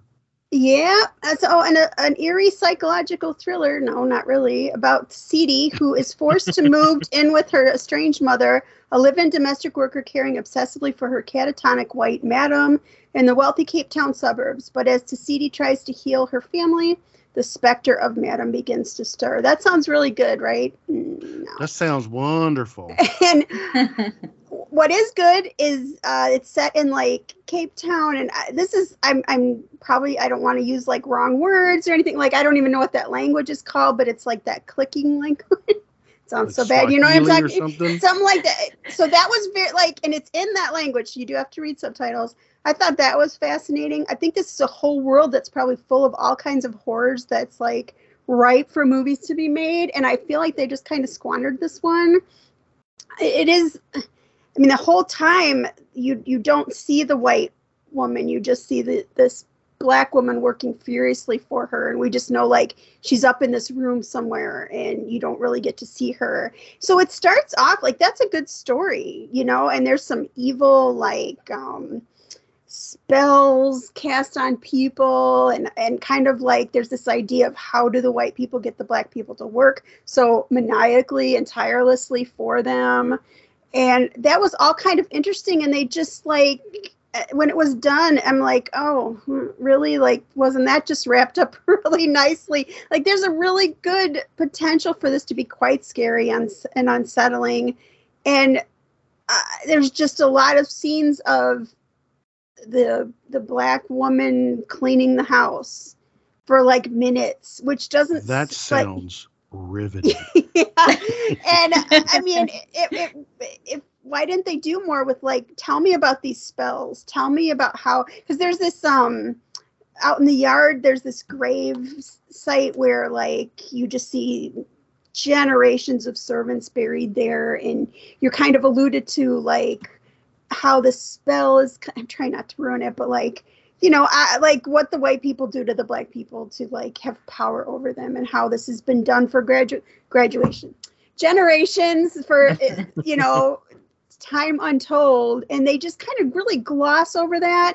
At the end, when you get to see the true form of the white lady, was pretty terrifying, very disturbing, but you just get it for like a second, so there's like really good ideas here, but unfortunately They just didn't execute it very well, and I'm surprised it got a Shudder release, to be honest. So, Tammy, does this seem like the kind of movie that, like, maybe there's a lot of cultural references that we just wouldn't get? 100%, yes. Okay. And then you wonder, like, how much, because it is in another language, how am I missing anything with these closed, with the translation? Sometimes I thought, like, that doesn't even make much sense, So I don't know. I mean, it's definitely a world that I don't know a lot about, but I think is pretty fascinating. The whole idea of apartheid and all that. So, and that, maybe it's part of a bigger conspiracy. I love a good conspiracy. So, maybe it's part of like a bigger conspiracy and what's really going on there. It could be very horrifying. And I just feel like they really lost a good opportunity. So, but might that have been really terrifying to someone maybe from that culture? Maybe, I don't know. I think maybe I just don't know enough about it. And there are, like I said, a few scary like scenes, but just no, it's like a scary idea that they just didn't execute very well. So, and it's definitely a chore. You really have to pay attention, and you certainly sometimes when I watch something in Spanish or something, I even, you get kind of an idea from the inflection, or some of the words aren't that different from ours, and you can kind of follow. There's none of that here. It just almost sounds like sounds. So you really have to concentrate on the words on the screen, which is always kind of hard than to watch the movie at the same time. I just can't recommend this one, really. I'm sorry to say. But the poster looks good, and like what I had heard about it, I was like, oh, I like this idea, but it's just not executed very well. So sorry to say, it's a nope for me. So bad, madam, not good, madam. Yeah, exactly. Yeah. All right. Okay. I'm coming in with a film that's also on Shudder called Moloch. I believe that's how you. Is that how you pronounce it, Vin? How I would pronounce haven't seen it yet. Moloch. It's a Is it in Dutch movie. I think it's Moloch. I don't even know what the. I've heard good things about him. Interesting to hear what you thought. It's come from the Netherlands. Languages, there's Dutch, English, and Romanian in here, so you'll have to. This is one of those movies you're going to pay attention. Subtitles. There is no English dub, which is a good thing because they usually stink. Beatrix lives at the edge of a peat bog, which is frightening in itself. Yeah. Peat bog. That's in the north of the Netherlands. When she and her family are attacked by a random stranger one night, Beatrix sets out to find an explanation. And the more she digs, the more she becomes convinced that she is being hunted by something ancient. Okay. Basically, you've got this group of, I don't know if they wouldn't be archaeologists, but they would be scientists or something. And they uncover these, I don't know, what are they? They're almost like mummies. Because I guess if you... bog people. Yeah, bog people. Like Everything's mummified, in the bog, and I guess they disturb something, and it kind of awakes some sort of a curse to the area, and she's kind of her and her family is kind of being haunted by this. There's a little girl that's being haunted as well. I will say, without a lot of spoilers or whatever, this is a very, very well made movie. Acting is top notch. Cinematography is fantastic. The score is fantastic. It's a little slow in certain parts, but I believe there are, especially near the end, there are some really good scares and things that make up for a little bit of the slowness. This is another one that I'm gonna put on the short list to watch again near the end of the year, because I'm sure it will probably be placed in my top 20. Really good film. I liked it. Cool. It's not on the level of say like some of my favorites from Shudder, like Satan's Slaves and what was that other one that we really liked? That was, oh my gosh. See, I'm getting old. I don't remember, but there's a few, but this is folk horror, and it's good. So I think if you like that sort of thing, you will like it. If you don't like reading subtitles and you don't like, having to follow an actual plot, then you won't like this. But it's good. It's good. I think this will be on Vin's short list of better movies that he's seen this year, I think. All right. Me a folk horror. I know I did. Yeah, I know, me too. I know. Totally. I said folk horror, and Vin was like, "Ooh." You have. All right. Let's roll through one more time here. So This is it then? This is it. This is it. This So just go ahead and show all your cards. Lay it all out on the table. All right. For movies, I still have The Twin. Only good thing about that really was Teresa Palmer was awesome. And it's really confusing. And that's actually kind of cool in a way that they confuse you by throwing, like all the paint at the canvas, essentially. It's like every subgenre of horror imaginable thrown in to confuse you as to what kind of movie you're actually watching. So that's kind of fun in a way. I watched this a couple months ago, and I've forgotten more about it than I remember. Isn't this very similar to like a Midsummer? Or there was something? No, but there was like a... Yeah, it looked like you could go that way for like 15 minutes. Yeah. Right. But for 15 minutes... It does a big swerve. Yeah. Yeah. I got to watch it again. It's one of those twists I am so tired of in horror. Totally. I am just completely tired of that kind of twist. And it makes certain parts of the story not make sense. With that twist. So really, I know it's funny. It's like filmed, but there was like 20 fake twists, and then the twist that they did go with was like the same twist as every other movie. Yeah. It's like I want to go back to that other page on my Choose Your Own Adventure horror movie that I'm watching right now, Yeah. Absolutely. I can take that path. I remember watching it and thinking to myself, this is very derivative of like 27 other movies. I mean, it's well made, looks good. The setting's pretty. Yeah. And I like every 10 minutes Palmer. Like a different horror film. But then when I don't remember a thing about it, 2 months after, that just shows you that it didn't make that much of an impression. So yeah, it wasn't great, but I do love Teresa Palmer, and I realize that she has like one of the best voices ever while watching that. So that part was cool. Aside from that, I also watched They Live in the Gray, which was a movie that Tammy said she liked. I liked it a lot too. It's a supernatural kind of flick. It's not like the most groundbreaking thing I've ever seen, but there was a lot to be appreciated. And I'm pretty sure, if I'm remembering correctly, it was directed and written by brothers, and they kind of created the story as like a way to deal with their own family trauma. So I think that element, kind of gives it an extra layer. And you could tell, like, when you're watching, you see where it's coming from, knowing that.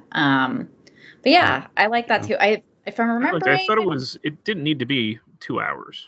I was going to say, I do remember that it was just like a little too long. And it was like kind of unnecessary and started feeling a little meandering, but yeah, I still enjoyed it. What? No, I got Mark Jr. over here. I'm with Tammy. I liked it a lot. It's in my top 10 right now. It's in like my top 5. I'm pretty sure. I thought it was good. Yeah, I did. It was good. Yeah, but it was still a little long. they could probably trim some fat out of it. I'm on Team Jessica. Yes. Well, we all liked it, so just differing levels of love. Yeah, it's okay. Other than that, I just wanted to bring up the Multiverse of Madness, because of course that was directed by Sam Raimi, and my favorite person in the world, Bruce Campbell, was in it. And oh god, with the His at scene the was very perfect. at the very end. Perfect. That was He fun. was at the end, but he was also like in the middle of the movie. Yeah. But What was it? anyways, They did there's a something. lot of- He did something to him. Doctor Strange did something to him. You're Don't right. spoil it. Don't spoil it. Yeah. Oh, don't spoil it. I'm not supposed to. Okay, I'm. Man, I just can't. I need some ginkgo biloba or something because I can't remember anything. I just Ginkgo watched that biloba. movie not too long biloba. ago. It just gets worse. Biloba? I'm telling you. Biloba or ginkgo Paloma? biloba. How about Not ginkgo biloba. bologna? Can I have some ginkgo bologna? I don't know. But anyways, that movie was actually pretty cool, and there was a lot of like horrific scenes in it, imagery, I guess you would say. So that was fun. For shows, I watched the 3rd season of Barry, which was probably the best season so far. Actually, it's starting to get like a little more serious and traumatic. If you guys are into that, that's kind of like it's pretty horrific. It's not like straight up horror, but there's a lot of horror and like death and murder and stuff in it. I watched season 3 of The Boys, which was amazing. Greatest show ever. That show is so gory and pulls off the gore. I'm sure it's all CGI, but it looks so good. And just like some of the ideas that they play out, in that show, so gross, so like terrible, so depraved. It's just like, it's really great. It's also hilarious. So, they kind of balance it out. Stranger Things season 4, of course, which honestly, I'm not as high on it as everybody else. It's like starting to get a little too cheesy for me, but I'm like a total lover of the 1st season when it kind of was still like actually scary. So that, the farther away they get from like feeling scared and just feeling more confident in themselves, like the less interested I am in it. Mm-hmm. And I watched 3rd season of Love, Death, and Robots. Every season is kind of equally as awesome as each other. And I watched the 1st season of First Kill, which was terrible. Oh my God, I loved it. Like there were okay aspects to it, but like halfway through, my daughter and I look at each other and we're like, why are we still watching this? But we also can't quit now. Like we have to finish it. So we did. And then, I saw the news today that it got canceled, and I sent it in a group chat to my daughter and my mom, and we're all like, yep, turd. Turd. Poop on a Great. stick. Yeah. Vin, clean it up. What do you got left? Oh, geez. Okay. Let's see. I watched Revealer. I You haven't saw that seen one? it yet. I haven't seen it yet. Okay. So directed by Luke Boyce.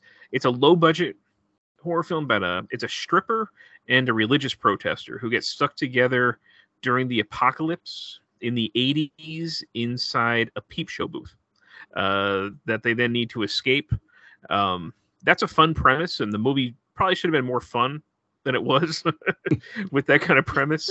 It doesn't really sell the believability of the scenario.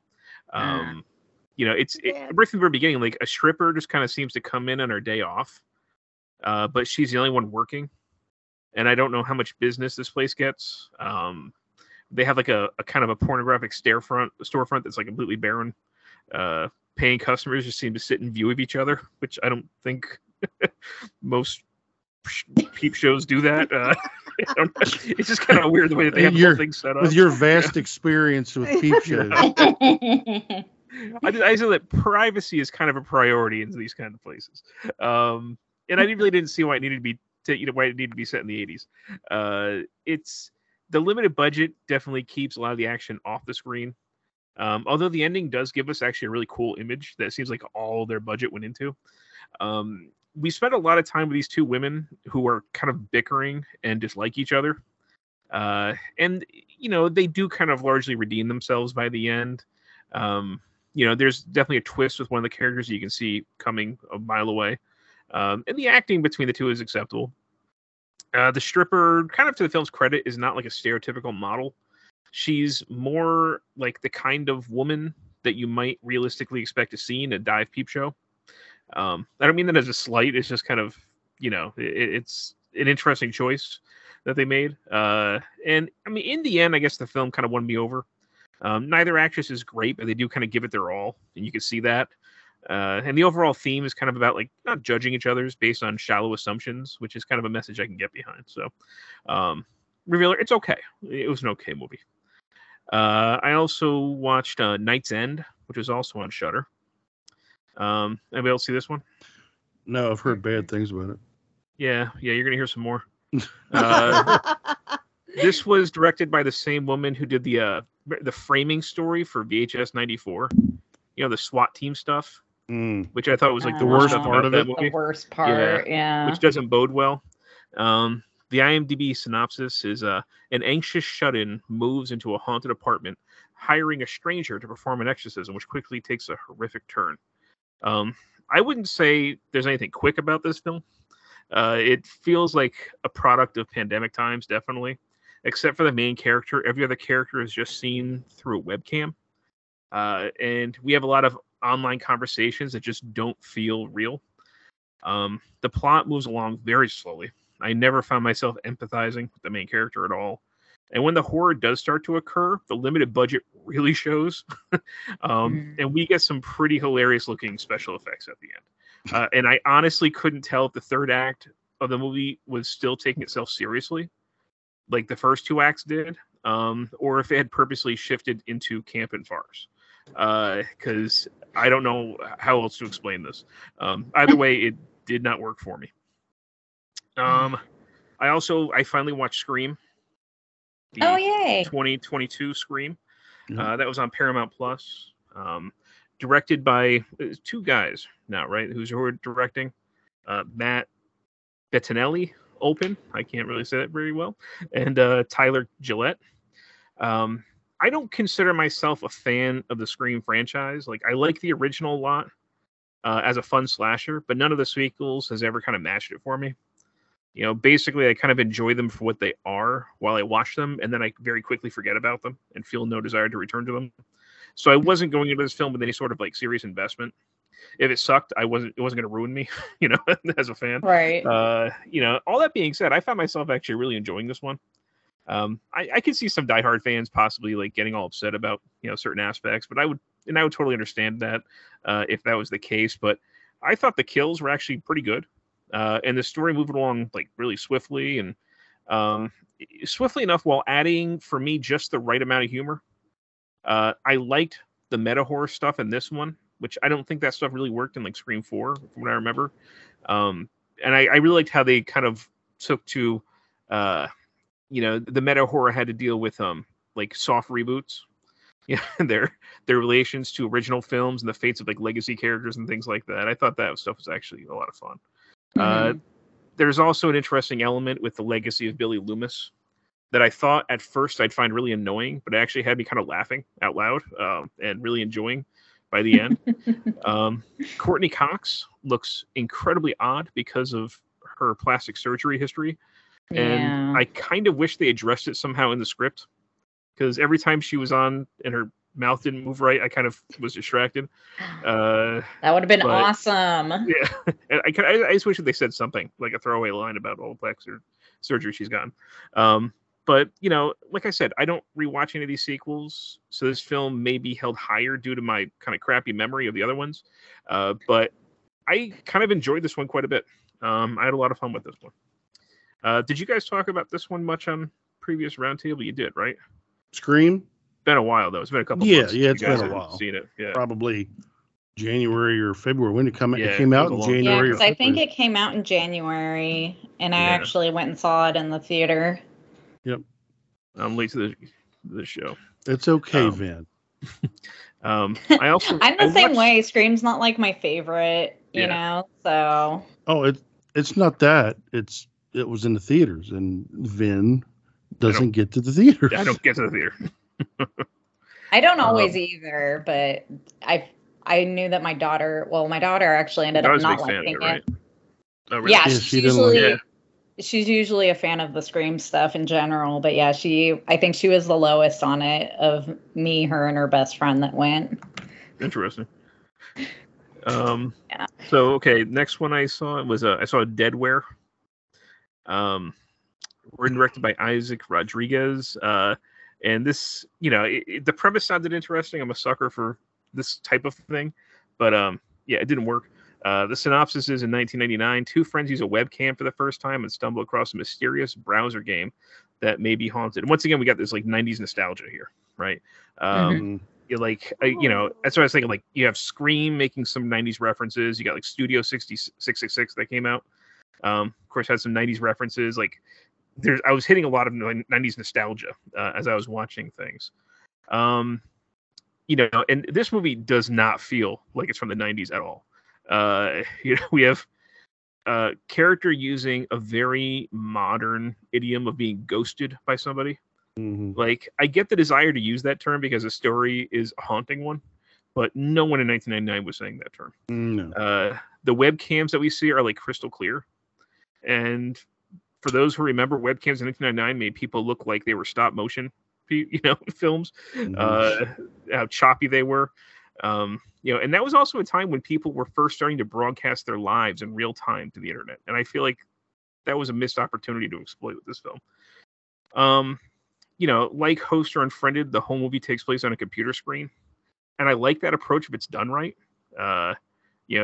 We have two characters that are old friends. They start kind of chatting, and then they start to play a browser game that one of their other friends was obsessed with. And, the eerie supernatural things start to occur. There's kind of a cool gimmick using an online Ouija board where they kind of put their fingers on the mouse, and move it around. I thought that was kind of a neat thing, but it doesn't really deliver. Like, it has one of those fake screens. I mean, of course it's fake, but you know how like sometimes movies can't really copy the way a cursor actually moves on a screen, like as though a hand was actually directing it.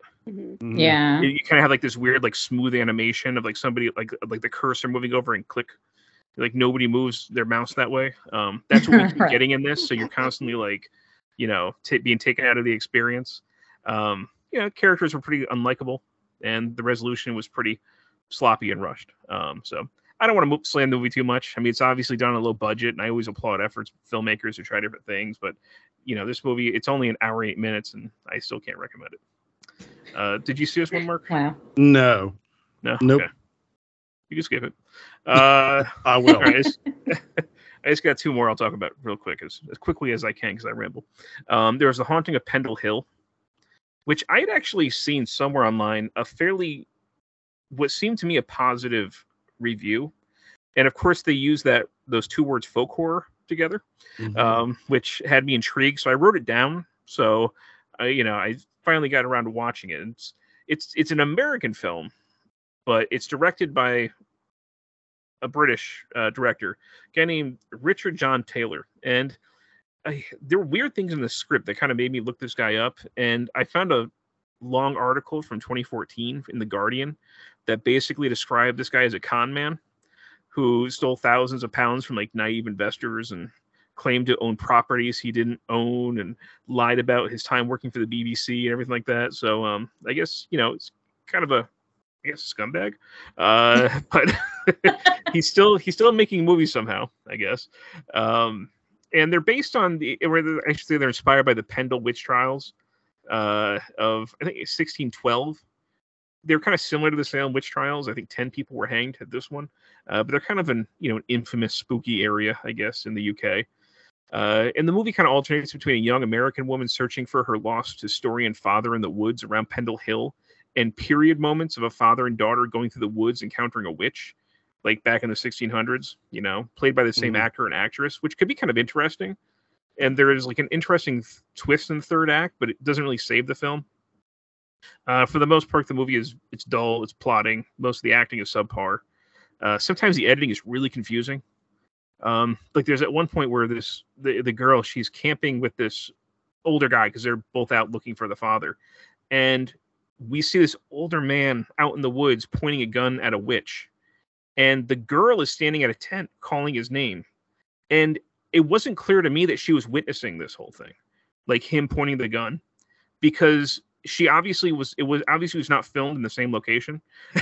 So like she didn't like where know where to look where her eyes were. Like, I don't think the actress really knew what she was reacting to. So I thought that she was just like calling out for him, you know, and like couldn't find him. And then later on, she talks about how she witnessed this horrific incident. And I'm like, holy crap, she was supposed to be seeing that the whole time. So it's just like weird, like bad editing, you know, and the way things are put together. Just like weird character moments. Like this character, she says she's an atheist. And then in the very next scene, she's talking to a priest and then she prays with him and says, amen. And I'm like, did I miss the conversion subplot somewhere? Like, did we forget the character just said she didn't believe? Like, and also that whole scene added nothing to the plot. So anyway, you know, there's some beautiful scenery, but when you're filming in a beautiful area, that's pretty hard to screw up. So no, you do not need to see The Haunting of Pendle Hill. And okay, the last one. I'm going to try and go quick. I did watch The Reef Stalked, which is fairly new. Did anybody else watch this one? Landon and I made it about 2/3 of the way through, and we both looked at each other at the same exact time, and we're like, "What are we doing?" I haven't watched it yet. And That's bad, huh? I'm there for a shark movie. Like Landon loves shark movies. I like shark movies too, but no. I mean, it's okay. I didn't hate this film. It's, you know, of course, Australian. It's directed by Andrew Traucki. I don't know if I'm saying that name right. He did the original The Reef, which I realized I actually haven't seen yet. But he also did Blackwater, the alligator one. Mm-hmm. Right. So he likes creature features. And this is a sequel to The Reef. There's not any direct relation. It's just, you know, a sequel. And it follows 4 young women they're diving and they go on a kayak trip to an island. But very quickly, they're being stalked by a great white shark after they get into the water. The film looks good. It does. And the shark actually looks good. Sometimes. Sometimes, yes. Sometimes, yes. Very vibrant colors. Very reminiscent of The Shallows. I love The Shallows, yeah. You know, and, you know, they're, you know, our central character is very good looking, too. The movie, it starts off slow. And I do think it gives kind of a solid character backstory overall. I do think most people will find the movie too slow, but you see, I don't mind like when a movie will go for tension over crazy attacks if they don't have the budget for crazy attacks. Yeah. You know, I've already mentioned this a couple of times with some of the things I've been talking about, the bad special effects. Like, I started thinking, you remember that old saying, it's like better to remain silent and be thought a fool than to speak and remove all doubt. Mm-hmm. I feel like that rule should apply for budgets and horror films. It's like, let us just assume you have a low budget and don't show us things rather than try and show us stuff and we immediately know that you don't have a budget here. Yeah. You know, I think that same rule should somehow apply. You know, if you can't show me a convincing shark, then, you know, show me tense moments. I'll be okay with that. The acting was all pretty good. The main actress, Tressa Liane, I'm not sure if I'm saying that right. She's beautiful, and she also, I think, puts in a pretty good performance. It's, I think, right when Tammy turned off the movie is where it really started to lose me. The third act starts to, we do get some questionable CGI. There's at one point the shark like rams the boat, and it is such an awkward like CGI shadow that they have like go like a rocket towards the boat. It doesn't look real at all. You're like, you can't help but laugh a little bit. You get some really dumb character decisions, and you can only watch people fall into a water and climb back into a boat so many times. Like, it just becomes really silly.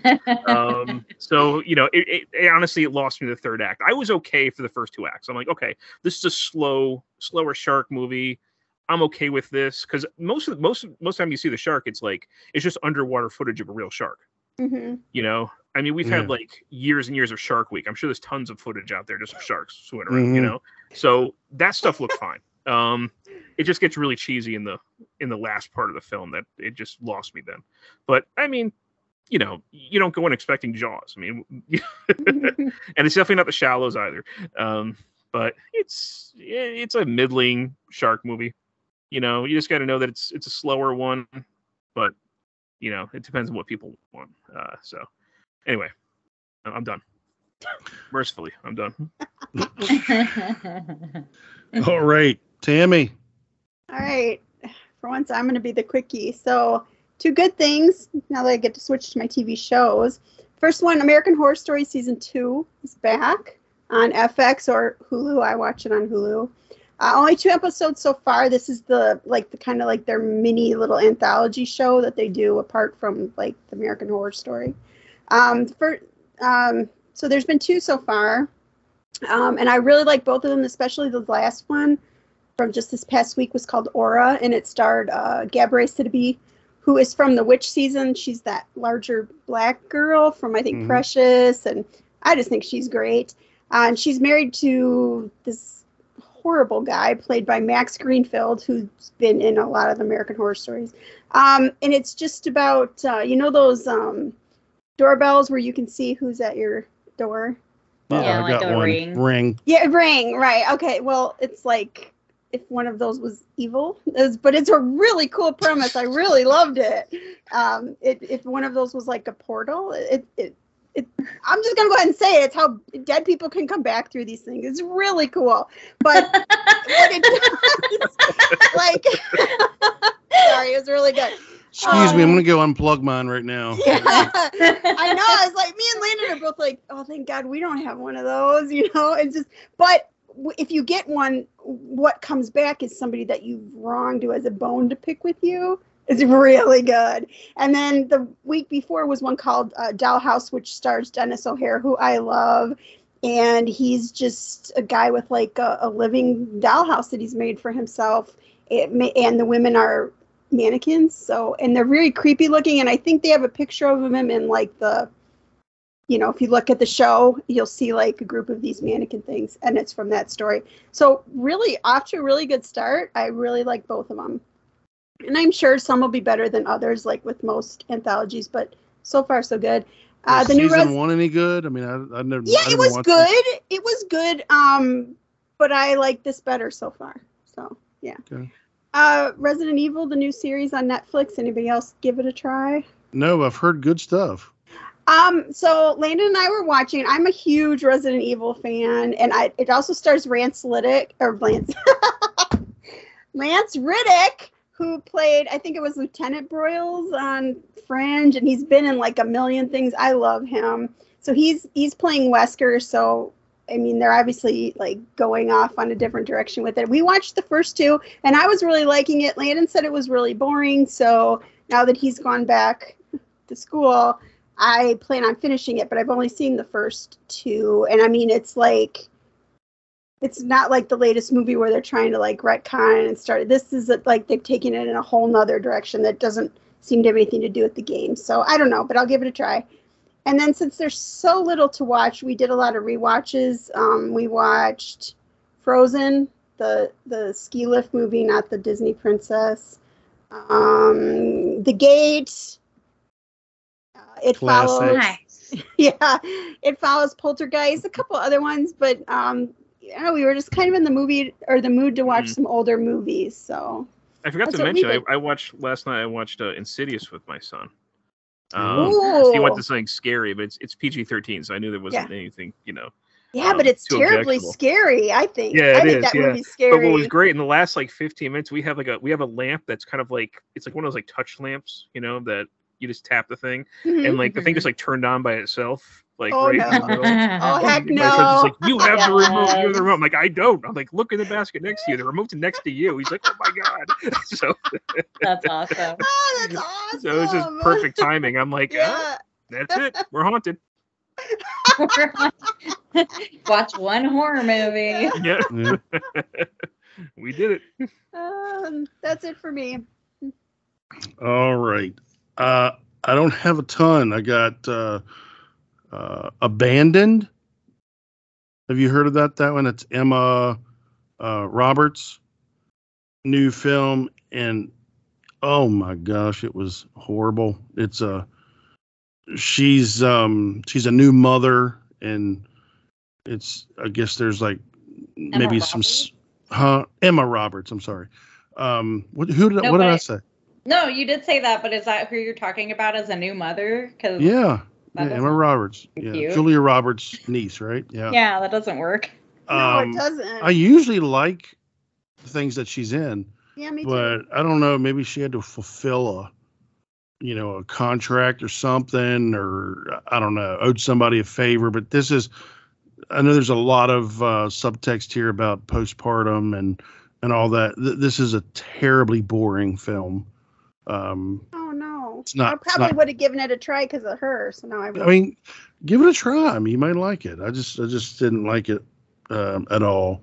And then the last thing, honestly, well, actually, the last two things. I know you mentioned, Jessica, that you not as big of a fan of this season of Stranger Things, and I understand what you're saying as far as like the farther we get away, like every season when they overcome or they do, something, they gain experience. They're not as scared or whatever.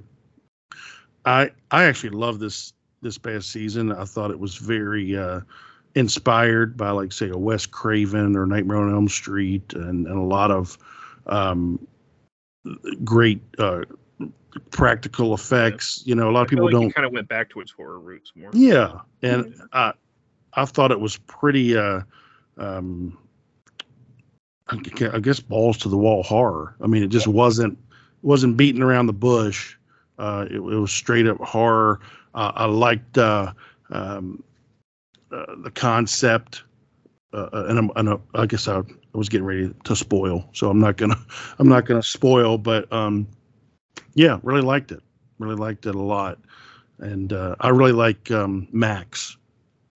So I do too. She's kind of like centered in this. Things center around her a little bit in this season, and I like that. I kind of feel like kindred, maybe, because I grew up in a trailer park, and she's living in this trailer park, and I'm like, yeah, it's the yeah. I did like her because I liked all the horror elements. It was more of the like character stuff that I didn't like. Like the new characters are kind of like whatever to me, and she's probably the only one that didn't really bug me. Yeah, she was the only one I was like, yeah, this character feels like an actual person. I don't like the new character of the boyfriend who got mad.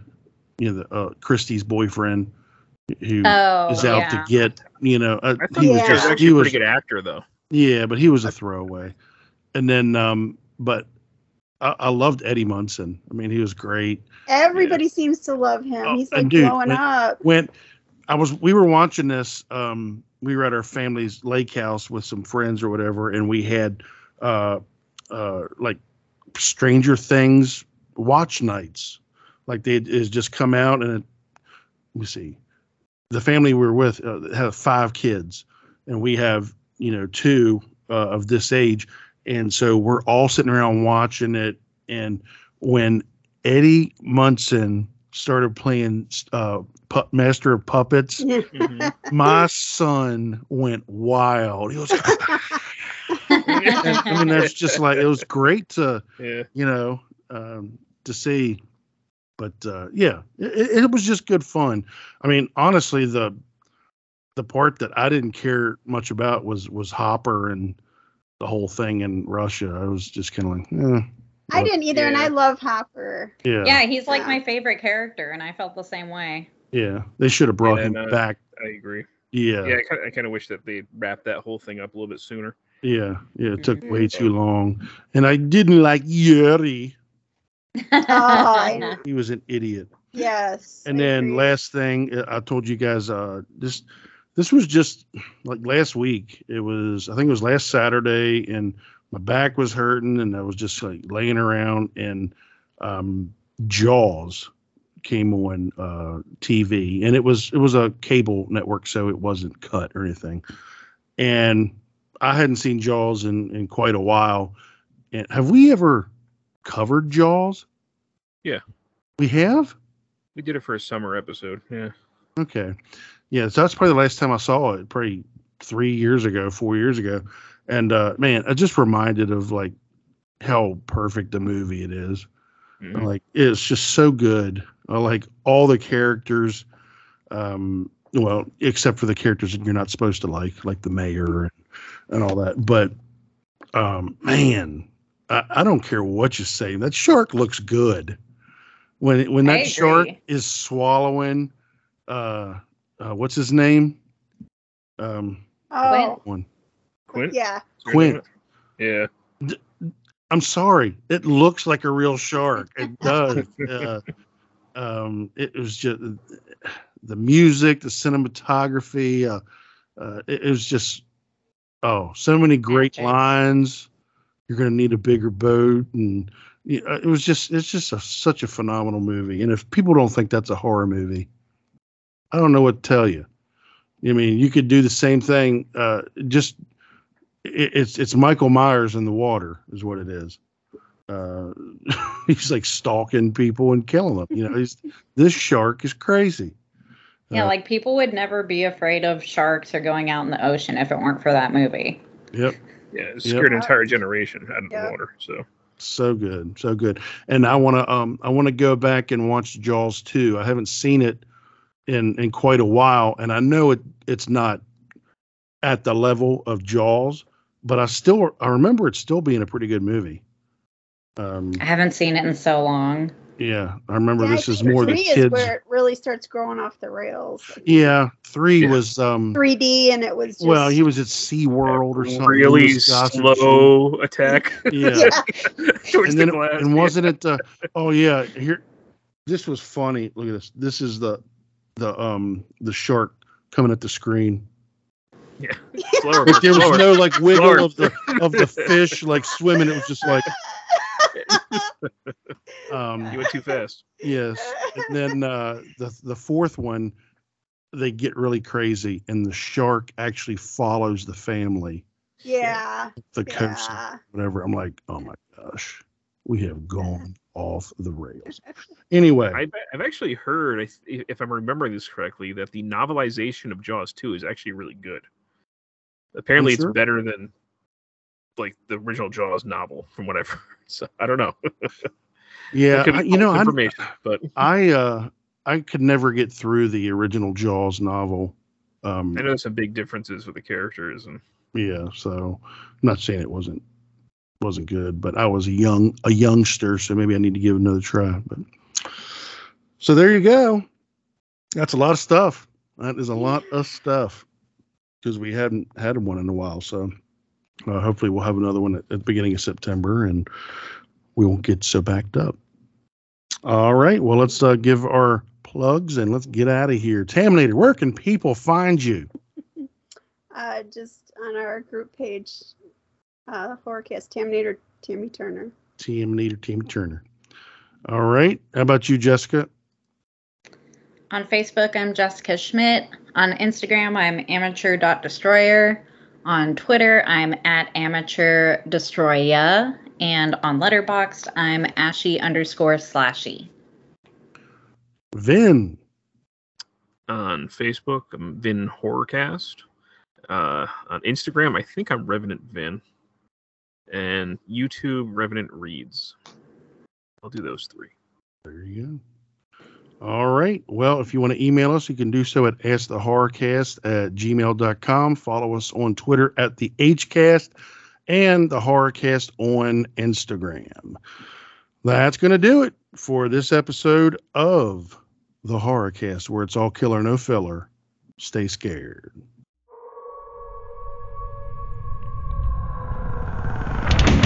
Monster